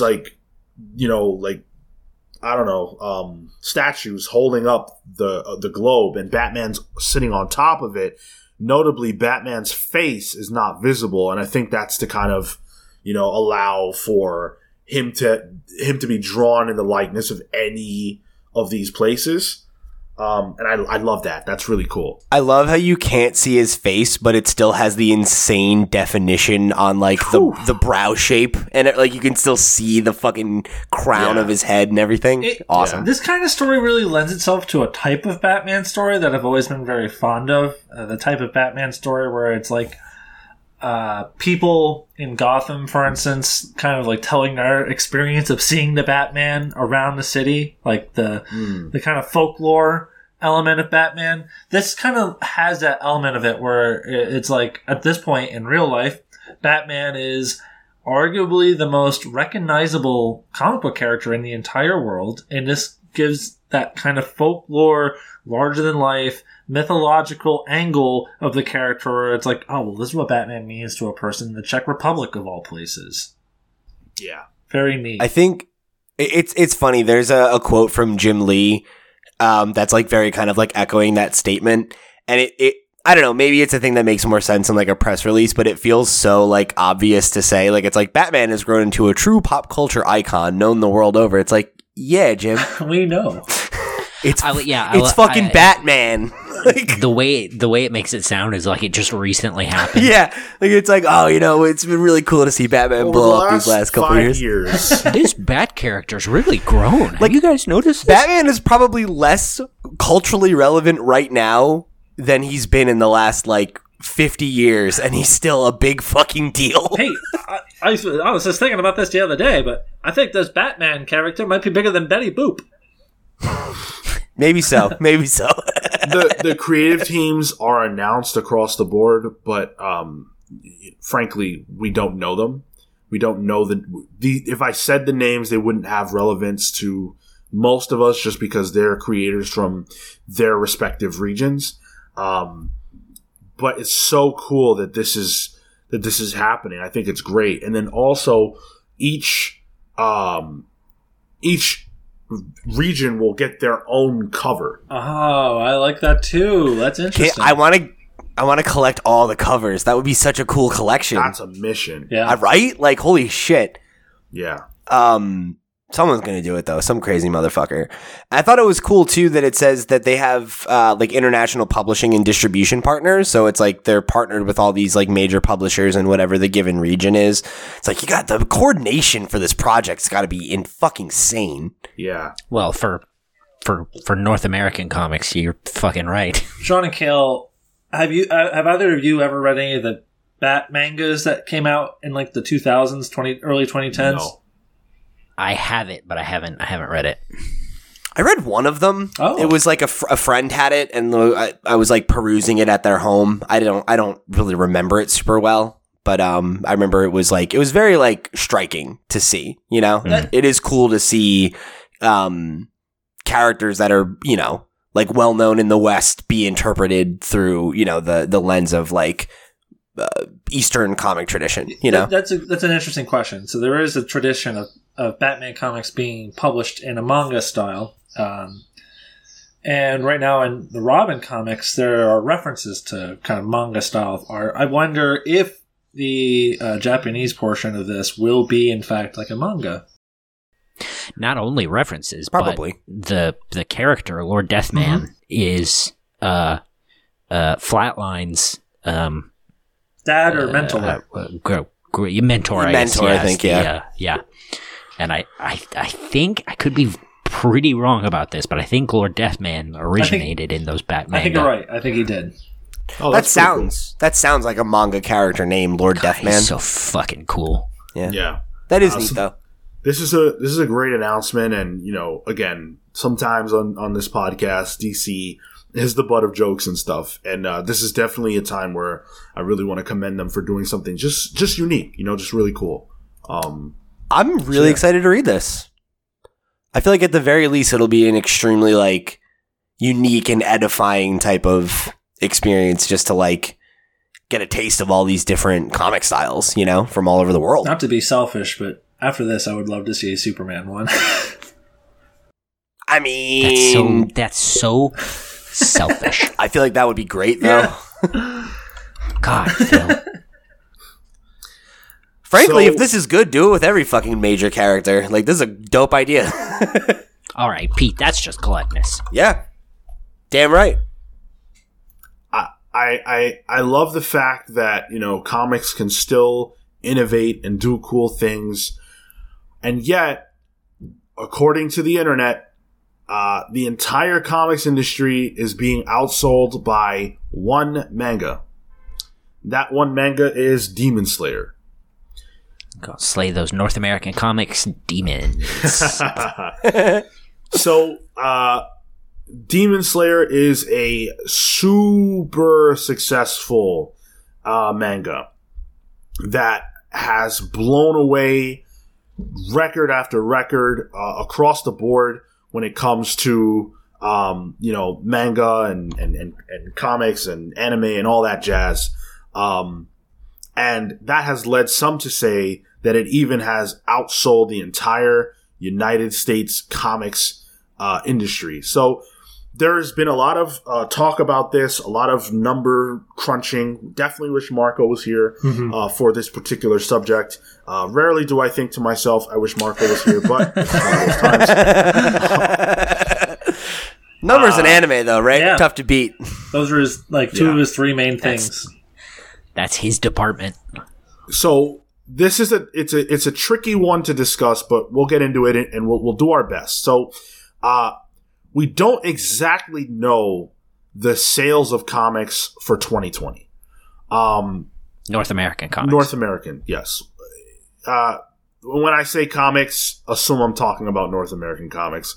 And manga, I'm gonna call them manga. Well, at least you'll be polite about it. Well. So again, we don't quite know that. What we know is that Demon Slayer and manga in general overall have overperformed in 2020. Things actually went up for them dramatically. Huge gains. Whereas we don't quite know for comics. The assumption is that there have been gains, but we're not all the way sure. So Demon Slayer sold 82.34 million copies last year. That's insane. Yeah. That's wild. According to comicbook.com's reporting on this, their assumption is that the best case is around that number, because in 2019 we saw that the comics industry sold 83.2 million. And it dropped 1.2 million over the last year. So if things went that exact same way, then that would mean that probably 82 million comics were sold here in the United States. So obviously the assumption is that things went down by 1.2 million again, which is, it could be generous, but that could also not be generous. We don't know. That doesn't account for the success of a book like Berserker, for example, which didn't exist in 2019. Mm-hmm. But even if, right, the number was, let's say, 85 million comics were sold, that's still insane, right? 82.34 compared to, even if you give comics every grace you possibly could and said it was like 85, that's still really close. And if you go by what comicbook.com is suggesting, they outsold the entire United States comics industry. I think I have a little bit more context here too. Go ahead. Yeah, so Demon Slayer is actually the 9th highest selling manga of all time, and it's only been publishing for 5 years.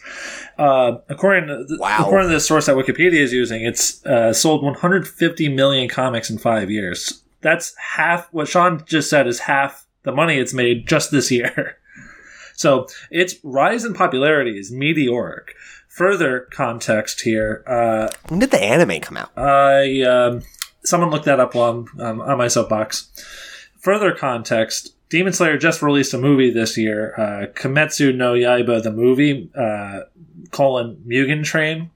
That is now the highest grossing movie, not just in Japan, but in the world of all time. Passing movies that are like... Highest grossing movie? Period? Anime movie. Mm-hmm. Okay. Yeah. So it's past movies like Spirited Away, Howl's Moving Castle, Pokemon, the first movie, Princess Mononoke, all the Dragon Ball movies, One Piece Stampede, which, One Piece is like the most popular manga in the world. Like, whatever it is, 2021, and I guess to a lesser extent, 2020, Demon Slayer just blew the fuck up. So, I have some context. The 26-episode anime television series debuted in September of 2019. Mm-hmm. The sequel film came out in October 2020, and that's the one that you just called out. And then the second season comes out this year. So, yeah, the anime must have just blew up its popularity. Sure did. And that's cool, congrats to them. Congrats to the creative team. Yeah, that's a huge fucking accomplishment. Quite the achievement. But obviously, for the purposes of this podcast, we're more interested in how that reflects on North American comic books. And I do not think that it is a reflection at all. And I have a big problem with the narrative. And it's going to lead us into our main topic, but we'll get to that in just a moment. There's a narrative that because Demon Slayer had this unprecedented success, that somehow is an indictment of comics. And when people say that, first of all, whether they are ignorant or otherwise, they're primarily talking about Marvel and DC Comics. But my thing is, those have nothing to do with each other. Yeah, I understand now that manga and manga are comics, but the appetite for comics is clearly very different over there than it is over here. It's the fact that Demon Slayer can explode the way it did means and proves that the appetite is different. You probably couldn't have a comic book explode like that here in this country because, in general, people are not as inclined to read comics for whatever reason. I think the other problem is that something that is always interesting to me about the success of manga and anime, I guess specifically, is how much of it is dependent on its success abroad. And that's something that comics don't really seem to be able to replicate. Kale talks all the time about how, and, we've had a number of creators who are from Europe or from the UK or whatever who have expressed that, access to mainstream American comics was not a given. It was few and far between. It was something that was like, a treat maybe, or it was a thing that was very niche, so you didn't get exposed to it a lot. Grant Morrison talked about how they got their comics growing up from like soldiers stationed in Scotland, like American soldiers. It was like kind of a trade system. Right. And like we had Garth Ennis on the show and was talking about how like superhero comics were not a thing for him. It was the gunslingers. It was whatever. Right. And like you look at the most popular Japanese manga series or anime series, and they are generally anyway a big hit at home and then they find major success abroad being translated into a dozen other languages.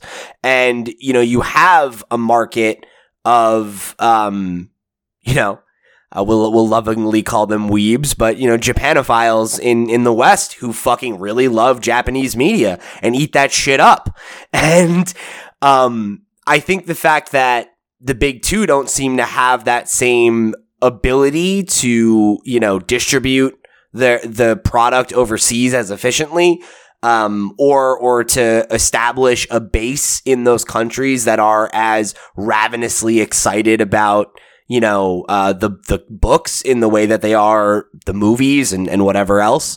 I don't think it's like to the point you made, Sean, like an indictment of American comics as much as it is like it speaks to the fact that I think that there's a missed opportunity there. And I think that that's a huge part of the success of a Demon Slayer or whatever, right? Like we talked about the anime came out. I think a big part of its success is that the anime came to Netflix during the pandemic. How many people watched that and then were like, oh, I'll go read the books? That's what I was going to bring up. It makes me wonder, you know, with manga and anime, it's a one-for-one adaptation. The manga comes out, especially these shonens that come out in Shonen Jump or whatever.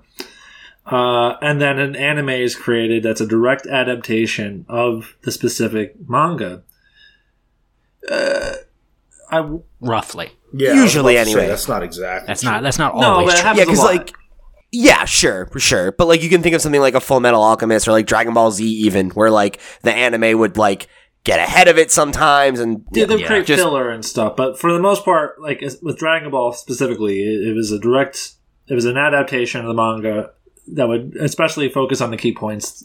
Anyway, we don't really have that with comics. You know, runs aren't adapted into TV shows. They're loosely cobbled into movies sometimes. There's the animated movies that DC makes of like very iconic runs or very popular runs, often short runs. You know, we don't have this infrastructure that exists of turning, you know, popular comic book runs into TV shows. I wonder if such a thing. You do, but it's with indie books. Right? Because it's like, you look at like The Walking Dead, Yeah. right? The success of The Walking Dead TV show made The Walking Dead, it was already a popular comic, it became a bestseller. You look at The Boys. The Boys became a series, collections of The Boys sold through the fucking roof that year and continue to sell. That's my question. I mean, what if, you know, you attempted to do something like Ultimate Spider-Man, something of that ilk, and you tried to make a popular adaptation of it to put on television or on Netflix or whatever? Could you see mirrored success in at least the United States? No, because the biggest difference is that, you know, Pete had mentioned how we haven't been able to create a fervor for comics across the world the way that there is here. But my counter is there's not a fervor for comics here. There's a fervor for comic book characters, and that's global, but there's not a fervor for comics even in the United States. And that's the problem. That's the point. There is no, the market's not there. It doesn't exist. And this is something that I've been preaching on this podcast for many years. I don't think that American comic books have the reach that they used to, in the sense that they're not connecting with people, in the sense that there are not as many people that want to read them. There is a stigma associated with reading comics that doesn't exist in other countries. Like, clearly, right? Yeah. In Japan, if you read manga, that's perfectly fine, right? Like, there are sections of manga for various people. Yeah, There's literally. women's manga. Yeah, whatever There's age little group. girl manga. There's teenage boy manga. There's There's men's Matt manga. Murphy There's manga. cooking manga. There's gross. You talk about blocking the weed. The funny thing about that too is like there's names for those genres too, right? Like it's Yeah. like it's an Yeah. expected thing that like when you were this age and you know this whatever, right? Like this is the genre for you, right? Like Yep. shonen, Yep. right? Is generally like it means the whole it's power and you're building power levels and blah, blah, blah, blah, blah. But like shonen are generally targeted at young adolescent boys, you know, and that's the market. And American comics don't have that setup. There's nothing like that. And there's not going to be anything like that. It's a very different market with a different mentality. You're just not going to see this type of thing. And I don't even know that those like Walking Deads or Boys or whatever are comparable because they're not necessarily like big successes outside of this country. You know, like compare the success of The Walking Dead outside of the US to the success of Demon Slayer. And I guess you could say that Demon Slayer is unprecedented. That's certainly true. But what about Dragon Ball? What about Pokemon? What about X, Y, and Z? This is not even new. This phenomenon has been going on forever. Since like what, the 80s, 90s? 90s at least, yeah. I would say the 90s probably is when it really, because like Dragon Ball Z was I think the first like really major crossover hit in the way that we're talking about. Like there were other popular anime series and stuff that had made the jump before, but like that or Pokemon. I mean, I would even go as far back as Astro Boy, I think. Yeah, but sure, but like Astro Boy was popular, but not a cultural phenomenon in the way that like Dragon Ball Z and Pokemon were, you know? I don't know. Either way, the point is that we import a lot of that type of stuff, and these things are acceptable. You know, in Japan in the 90s, obviously Pokemon exploded. At the same time, nerds were getting dunked on for knowing 5 members of the Avengers. You know, we're in different places. We're not in the same place. And I think that part of the conversation so often gets overlooked. But there's another part of the conversation that's equally as important to talk about. And that's going to lead us into our main topic, which is that as much as there is a culture of discussing comic books and the characters that come from them and the creators who create them, it feels like fans of comic books hate comic books. And that might be the biggest reason, if any, that comic books do not exist past this decade.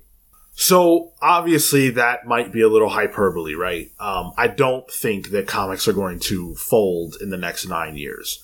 But I do think that comics have a problem that manga doesn't have that might cause the industry to eat itself. I think that, you know, this week when this resurfaced about Demon Slayer, there was a huge reaction towards this particular idea, and a lot of it seemed to be people using this as a way of kind of dunking on comics. And quite a few of the people that I saw speaking about this are alleged readers of comics. Sure. And it just is so odd how often comics fans seem to relish in things going wrong in the industry. Like, oh, that'll teach them. And here's the crazy part.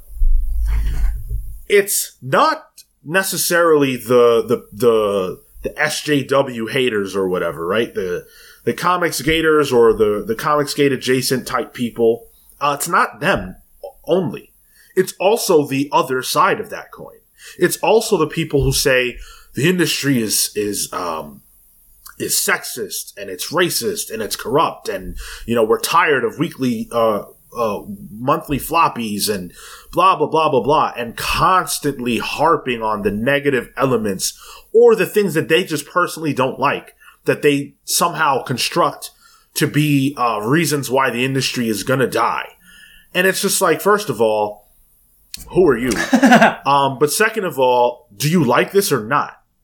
And obviously we do this, right? We get on our show and we have these conversations, but there's a difference between what we're doing here, which is having the talk, but which, by the way, we're not doing just because we feel like it. We're doing it because, you know, we're doing a show, and getting on Twitter and seeming to enjoy the fact that there might be some problems with the industry. And no one's denying that. I'm certainly not denying that. But I don't like it. I'm not happy about it. And I don't think it's great that Demon Slayer outsold, US comics, but I also don't care. Because at the end of the day, I don't think that those two things are related. I don't think that just because they're both comics that means that we need to compare one to the other. I think you can enjoy the success that Demon Slayer is having and then also enjoy what you enjoy about American comics and leave it at that.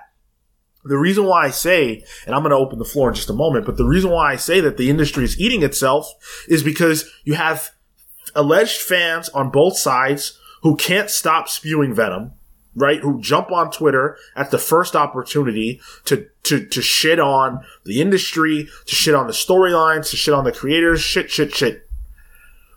But then you also have creators who step down, right? Because a lot of times they act like gods on social media, who step down to dunk on people who have critiques about the industry. And there are a lot of creators that we love, that we celebrate on this show. We have them on. And by and large, the creators that I've interacted with and that I've seen on social media are awesome. Yeah. There are some who are soft. I'm just going to be honest. They're soft. They can't handle criticism on any level. And they use social media to make comics creators look bad. I think about Chuck Wendig. That was a bad look for comics. When he was going off a few years ago, when people were mad about Star Wars or whatever it was, and he was going off about Republicans and stuff like that, that was a bad look for comics. There's no need for that. And frankly, it's embarrassing. That dude's still dumped on Twitter to this day. Yeah, absolutely. And if you think that type of thing does not impact the sales of comics, you're wrong. You're flat out wrong. I'm not saying he doesn't have the right to say what he has to say. I'm not saying anyone doesn't have the right to say what they have to say. But the same way that if you have a job and you're expected to especially if it's a forward-facing job, you're expected to conduct yourself a certain way because it impacts the company, I think the same is true for comics. So I'm going to open the floor because I've talked enough. It's amazing how soft is a good way to put it. People are so sensitive about their hobbies and their interests. Inherently, this is a problem with internet culture, or at the very least, it's personified because of the space that exists because of social media and message boards and things like that. But when one thing is elevated, so it has been a big week, big year for Demon Slayer. All credit to it. Inherently, comic book fans are so sensitive about their hobby that they feel the need to try to punch down this thing that other people like or is popular. And it's just why?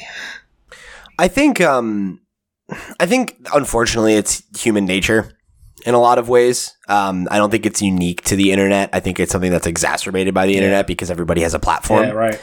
And you can tweet some nasty shit about some creator and they might see it and then it goes viral or something. That can happen. And that forum didn't exist before. But I think in general, it is unfortunately human nature to have that kind of groupthink mentality. And I think it's exacerbated by, like I said, the internet, but also by immaturity. I think that's a huge thing that a lot of people connect their interests to their identity. To their identity. That's exactly what I was going to say. And I think there's a healthy way to do that, and there's an unhealthy way to do that. And I think I look at our podcast, right? And when I think of this podcast and what we do, this is the way that I feel, at least, I'm healthily expressing my passion and love and appreciation of comic books, right? And that's not never negative, right? We've all come on this show and lambasted something. We've all done that. We've all been that person. That's fine. I think, though, what is unique about comics, right? Because you look at any industry and this exists, right? Like there's toxic fandom. There are industries that, like video games, right? There is no shortage of things that gamers do that make me fucking really embarrassed to be associated with that culture, right? However, video games are a mass market in a way that comics are not. So for the, I don't know, right? Like say hundreds of thousands of douchebags that play video games and then go on Twitter or YouTube or whatever and say racist shit or harass women or, attack, people in the industry and send them death threats and shit like that. They are a vocal minority. Whereas with comics, they are a vocal segment of the audience. And it is not the same minority group that you can hand wave away because, the comics gators of the world or what have you, they are a significant and extreme portion of the audience. And there is a, mirror image, politically aligned, extreme contingency on the other side of that fence. And because comics are already a niche thing, I think that dominates the discourse because there aren't as many casual, moderate type comics fans that, read comics all the time, but maybe don't go on Twitter, right? Like, or what have you. I think there are a lot less types of comic readers like that. Most people that read comics are pretty into comics. And I think that creates or at least reinforces those groupthink tendencies and this is what I like and what I am into, whatever, right? And you look at the emotionally charged comment that we read earlier on the show, right? From someone who, I think is safe to say, right? Like, seemed to take personal offense to the fact that we didn't like a book that they liked.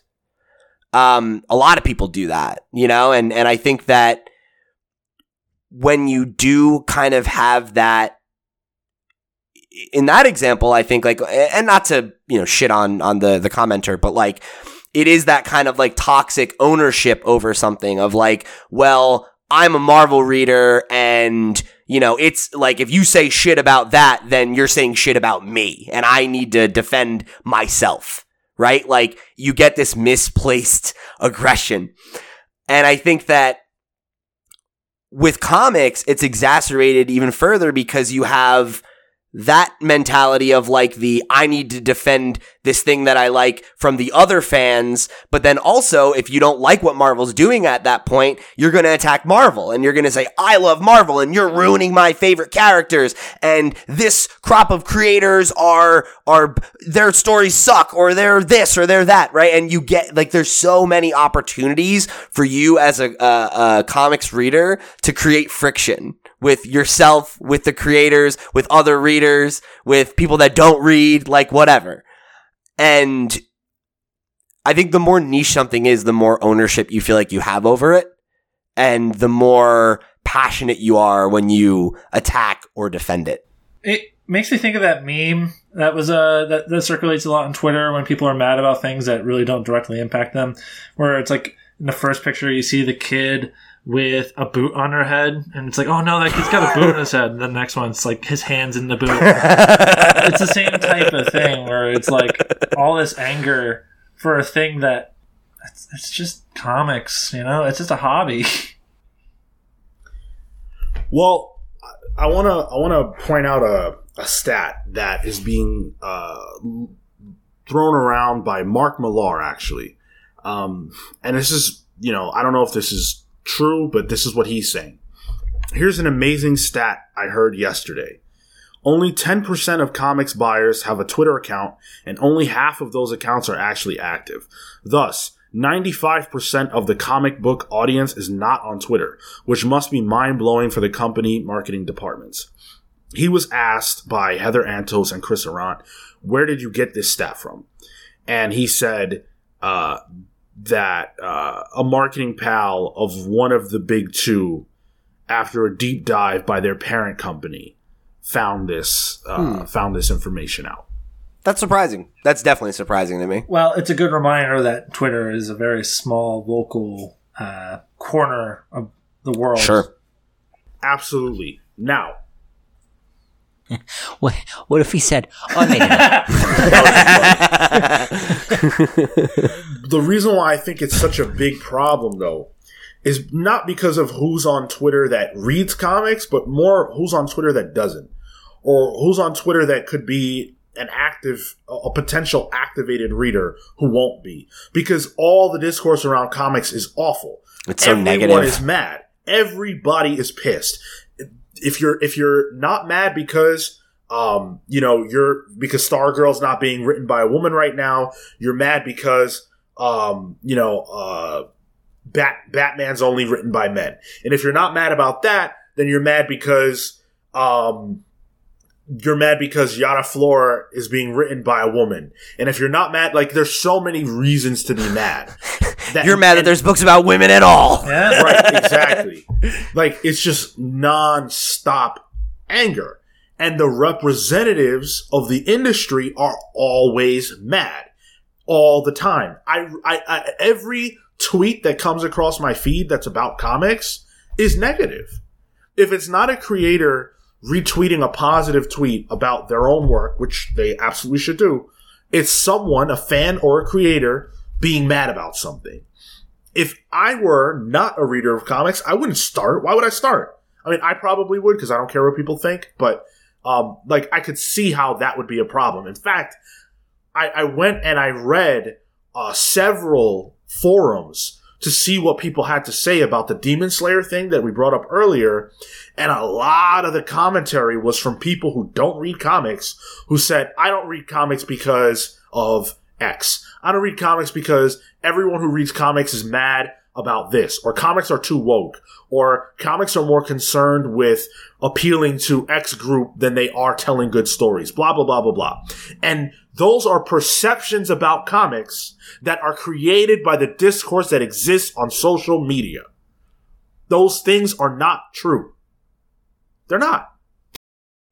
Well, and I think it reminds me of a conversation we've had before about toxic fandom, right? And like you look at something like we've brought this up before. I'll use the example again because it's one of the most readily available. Something like Rick and Morty, right? Which if you hadn't ever seen it before, right, and you went to watch it now, you're aware of this stigma about the fan base of that show, right? And you carry that into, your interactions with it as a piece of media or your desire to give it a chance or what have you. And I think the same thing is definitely true of comics. Like, comics already have a stigma as being like a thing that's for dorks, which is fine. That is increasingly not a big problem. Liking nerdy shit is not as much of a stigma as it used to be. I think the bigger problem is that like there's a lot of toxicity, right? Like, you already have the barrier of entry that comics are not very accessible. They're expensive. They're hard to follow. It's hard to know where to start. Every person I've ever known who's ever been like, I want to read comics, they start by being like, I watched X, or I played X, or whatever, and I like this character. Like, after Miles Morales came out, right? There was somebody who reached out to me and was like, you like Spider-Man? I really liked Miles Morales. How can I read Miles Morales? And I had to do research to answer that question. Like, to be like, here's where you start, and like, here's what you could read, and this will make sense to you without context, and blah, blah, blah. And I, like, know a thing about comics. Like, imagine you don't at all. And then on top of that, all of the discourse that you see about it is like this vitriolic fucking anger from anybody about anything.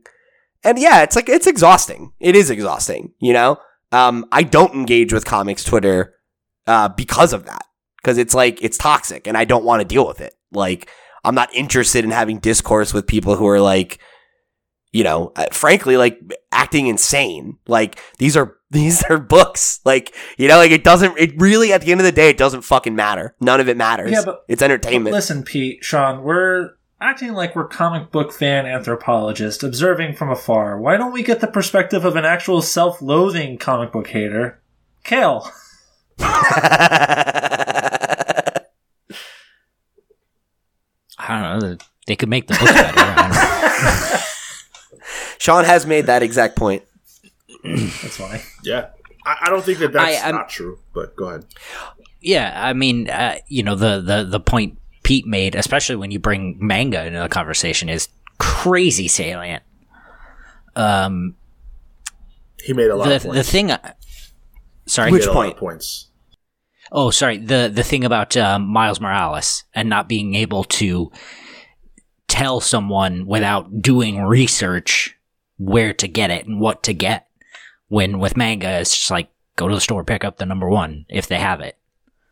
The thing I was thinking about when you brought up that Mark Millar quote, Sean, is it reminds me of that. Do you guys remember that scandal a couple of years ago about how Facebook falsely inflated the number of video views? Yeah.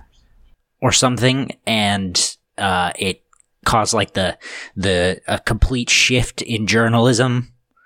And a couple of years later, after that shift happened and this was revealed, a ton of journalists were laid off because none of it meant anything.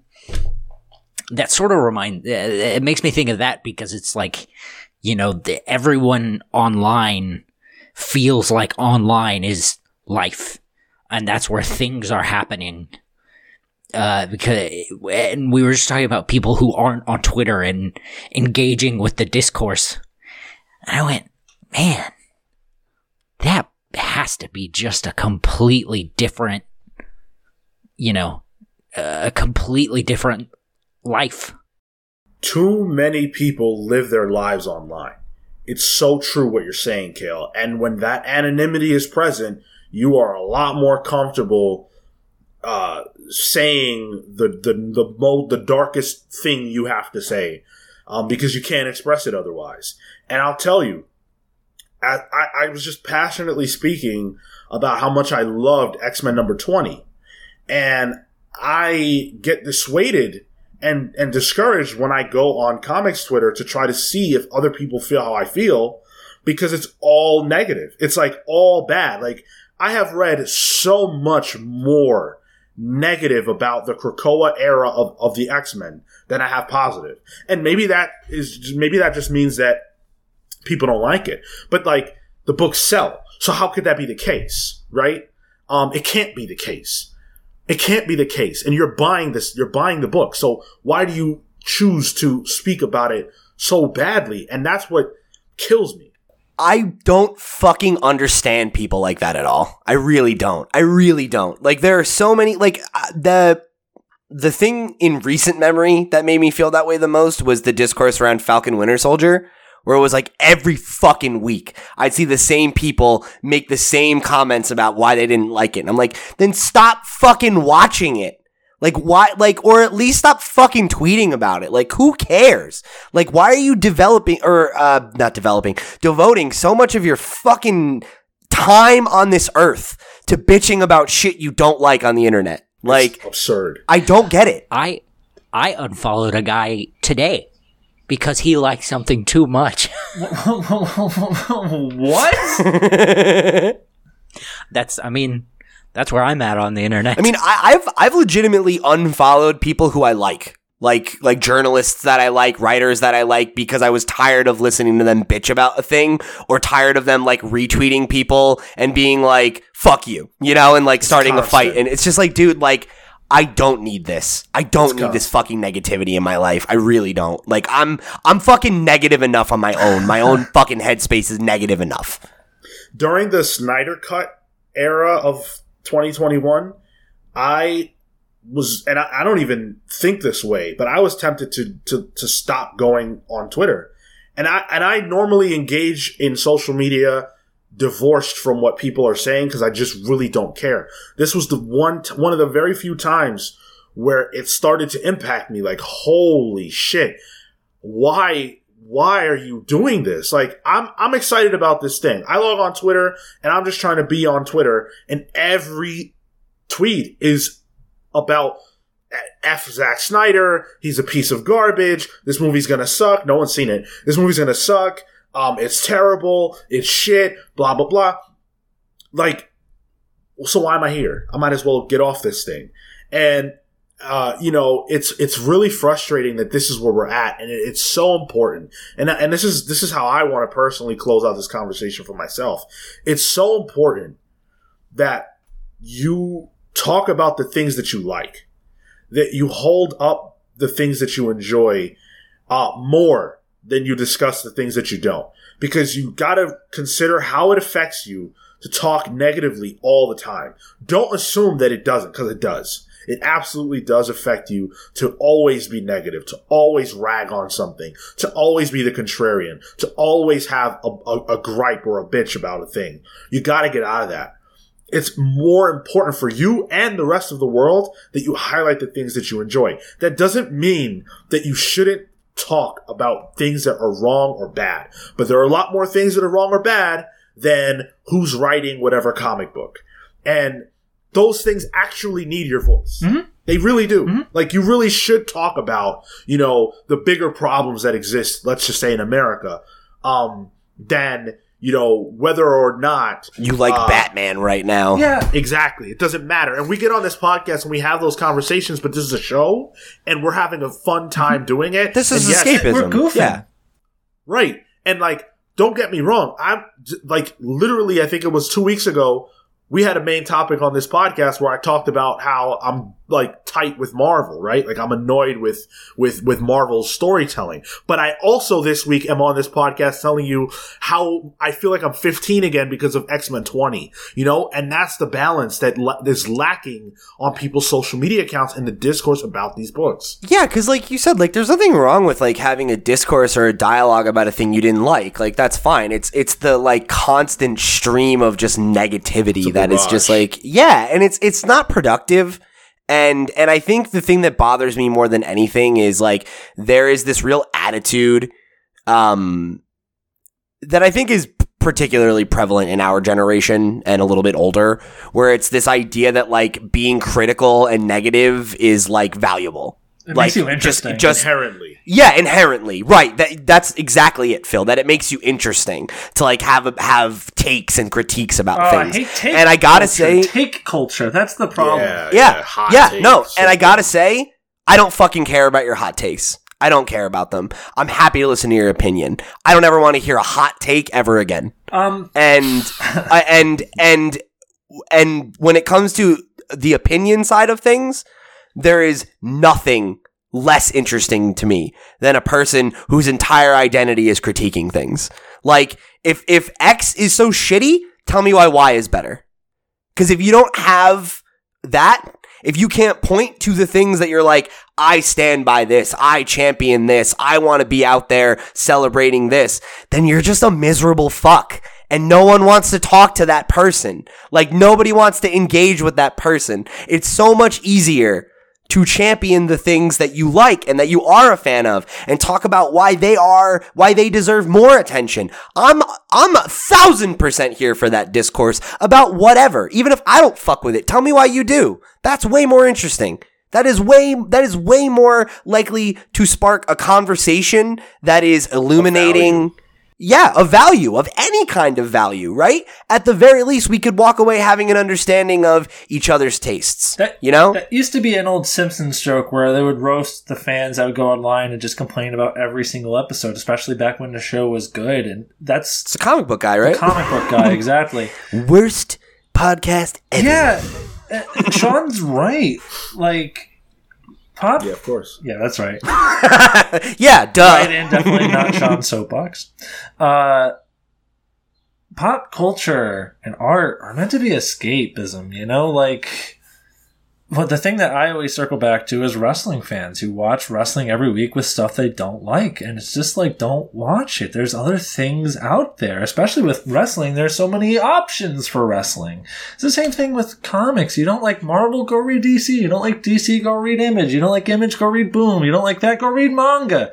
There's so much shit out there. Ditto for television and movies. There's just so much shit out there.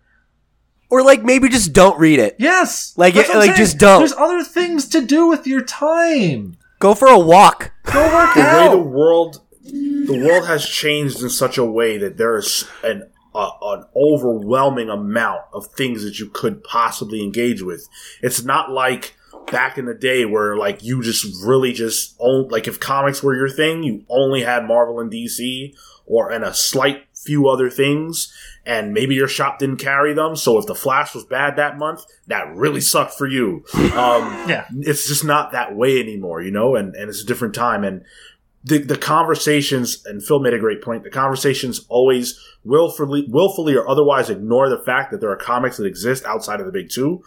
I have found refuge in those. I probably pull more non-big two books than I do Marvel or DC books these days than ever before in my life, and that's cool for me. That's working for me. Last point before we close the show. You had something, Kale? Yeah, I'll make a quick anecdote and then we can close it because it's a perfect bow on the whole of the conversation. So you go ahead and do yours. I was just gonna say, that's one of the reasons why I love our Discord server so much, because regardless of where you fall on that spectrum of how much you enjoy a thing, on our Discord server, the conversations about those things are always interesting, engaging, and nuanced. We've actually been able to cultivate a group of people on there who know how to have a conversation. And it's so much fun and it's refreshing. So when I'm looking for for other people's thoughts, because, I said I don't care what people think. I do want to know how people feel about things. I do want to know. I don't care what assholes think. Exactly. I go to Discord now more than I go to Twitter when it comes to comics and new movies and stuff. And because it's a smaller community of people that we're choosing, right? We're choosing them to be there. We've kicked people out before. My favorite thing about our community is, like, we don't even really have to kick people out. Like, every person who's ever come in, like, hot and been a douchebag, our fucking whole community just bullies the shit out of them until they leave. We do. Trolls I've actually kicked people. We did ban that one motherfucker. Yeah, that's true. We do support bullying. That's true. Yo, I'm just saying, if you're a bully, I'll bully you. That's what... So, yeah, like, maybe, and this is just a general statement, maybe for you, if you're feeling how I'm feeling, you should find a community that's not as broad as Twitter is, with like-minded individuals who want to actually talk and engage and not have to shove their entire thought process into however many characters Twitter allows you to use these days. Maybe that's our Discord, but maybe it's not. Whatever it is, you should find that space and go thrive there, because those pockets do exist 100%. And like Mark said, if he's right, only 5% of the people who read comics are on Twitter. So don't shy away from books that you enjoy because of the negative discourse around them on social media. Keep liking what you like. Keep trying different things. Ignore people who talk trash, because likely their lives suck and they don't have anything better to do, and they just want to be negative because they're negative people. Find what you like, support it, be a champion of it like Pete said, and find other people who feel like you do. Kale, you got the last word. So the one time I've ever felt the most called out, I worked a rugby game in New Zealand, and it was 3 a.m. I'm leaving, and I happen to be leaving next to this younger Kiwi woman, and she's bouncing around happy as can be, and she asked how my night was. Man, this and this, I hate this and this, and she went, oh, a grumpy American. How original. Got your fucking ass, dude. She did get your ass. Wow. Roasted Holy me. shit, that's hilarious. Wow. Okay. Don't be a grumpy American. Good stuff. Good advice. That's going to do it for us on this show. Thank you so much for listening. I meant what I said when I said that our Discord server is a place that, really cool people have gotten together. And by the way, that's not exclusive to just men, pals in general. That includes every kind of person, regardless of where you fall, and everyone's welcome, and we're happy to have you. So please do come hang out with us. I know that the majority of people don't do things like that in general. But if you are inclined to be on Discord, if you're that kind of person, I really truly believe that you will have a good time with us. So you're welcome. And if you've never been in one before or whatever, like, I think ours is a good one to dip your feet in. It's a small community of people who are nice. Absolutely. Tell your friends about it too. Yeah. Even if you don't listen to the show or whatever, that's fine. Like, you're welcome. If you want to come talk comics and be nice, that's cool. Definitely. So come hang out with us. A link is in the description. If you don't know what that means, ask us on, however you can ask us, and we'll send you a direct link if you want to come hang out. And if you want to support us, if you want to help us out, make sure that you guys are hitting that follow button, leaving us a rating or a review wherever it is that you're listening to us. If that happens to be YouTube, subscribe for free, like the video, share it with your friends, drop us a comment. All those things are free to do, and they help us out a lot more than they cost you. If you want to write into us, you can do so at thecomicspals@gmail.com. Write in with your opinions, not takes, opinions, about anything we talked about on this episode or any other of the Comics Pals. Make sure that you guys listen to our Jupiter's Legacy book club. That was a lot of fun. We hope you enjoy it. Take the Comics Pals Challenge. I challenge you to go look at our list of book clubs and not find a book that you have enjoyed. I think we've really hit across all spectrums. If you like comics, there has got to be a book we've done on there that you will like. So take the challenge and write in, and we'll definitely do your suggestions. So with that, let's get into the plugs. Pete. Thank you guys for joining us here on another episode of the Comics Pals. If you want to connect with me, I'm at loud_Pete on Twitter and Instagram. I will keep the negativity to a minimum. Come chat with me about whatever you're excited about these days, because that's what I want to hear about. If you want to get some more stuff from me, you can go check out my band, Long Friend, Time Friend, wherever you get your music. Our debut album, If Me Dies, Me Dies, is available. We've got that cool vinyl thing that we're doing right now, so if you like vinyl, come get some vinyl, please. We need to sell some more.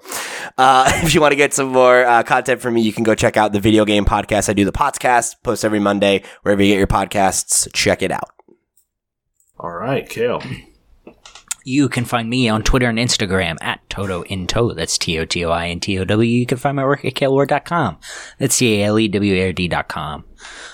Man, I'm hitting manga hard. I wasn't into Kaiju number 8, and now I am. So I don't know. I'm watching Mob Psycho 100. I started Haikyuu. Oh, I've heard that's good. That volleyball anime. I don't know, man. You can thank Mr. Marco Animoto for that, and as well as Matt Murphy. Don't thank him. We don't talk. Let's not talk about what he's tried to introduce me to. Come join the Weeb channel. Dick Fight Island. Phil. That conversation has me feeling all warm inside. We do have such a nice show of pals, I'll tell you what. I'm interested in watching or reading Demon Slayer, so hit me up at Cyborg Bebop and tell me why I should watch that, in your opinion. A few weeks ago, I expressed the fact that I had just finished Neon Genesis Evangelion, and I find that people keep sliding into my DMs with Evangelion content. So clearly, whenever I mention I'm doing something here, people respond. So tell me why I should read or watch Demon Slayer, and maybe I'll give it a shot. And like I said, that's Cyborg Bebop, Twitter and Instagram. Is that really true? Yeah, it's true. People keep sliding my DMs about fucking Evangelion. Oh, wow. Well, if you showed up in the Discord, we could also have I posted a banana about there things. last week.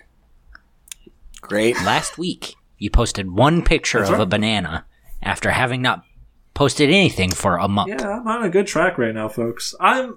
Listen, it's good for my mental health to be as offline as possible. Fair enough. Offline from our curated community. As for me, you can follow me on Twitter and Instagram at Sean Soapbox. I actually just beat Resident Evil 8. Speaking of things, that we really enjoyed, I really loved that game, but now I don't know what to play. So hit me up with suggestions if you've got them, and Sean, play Mass Effect. Just want to play Mass Effect. Oh yeah, I could do that. Do it. That's a good game. I probably won't. So good. With that, we're the Comics Pal signing off. Take care, guys. See you next week. Cruella de Vil, Cruella de Vil.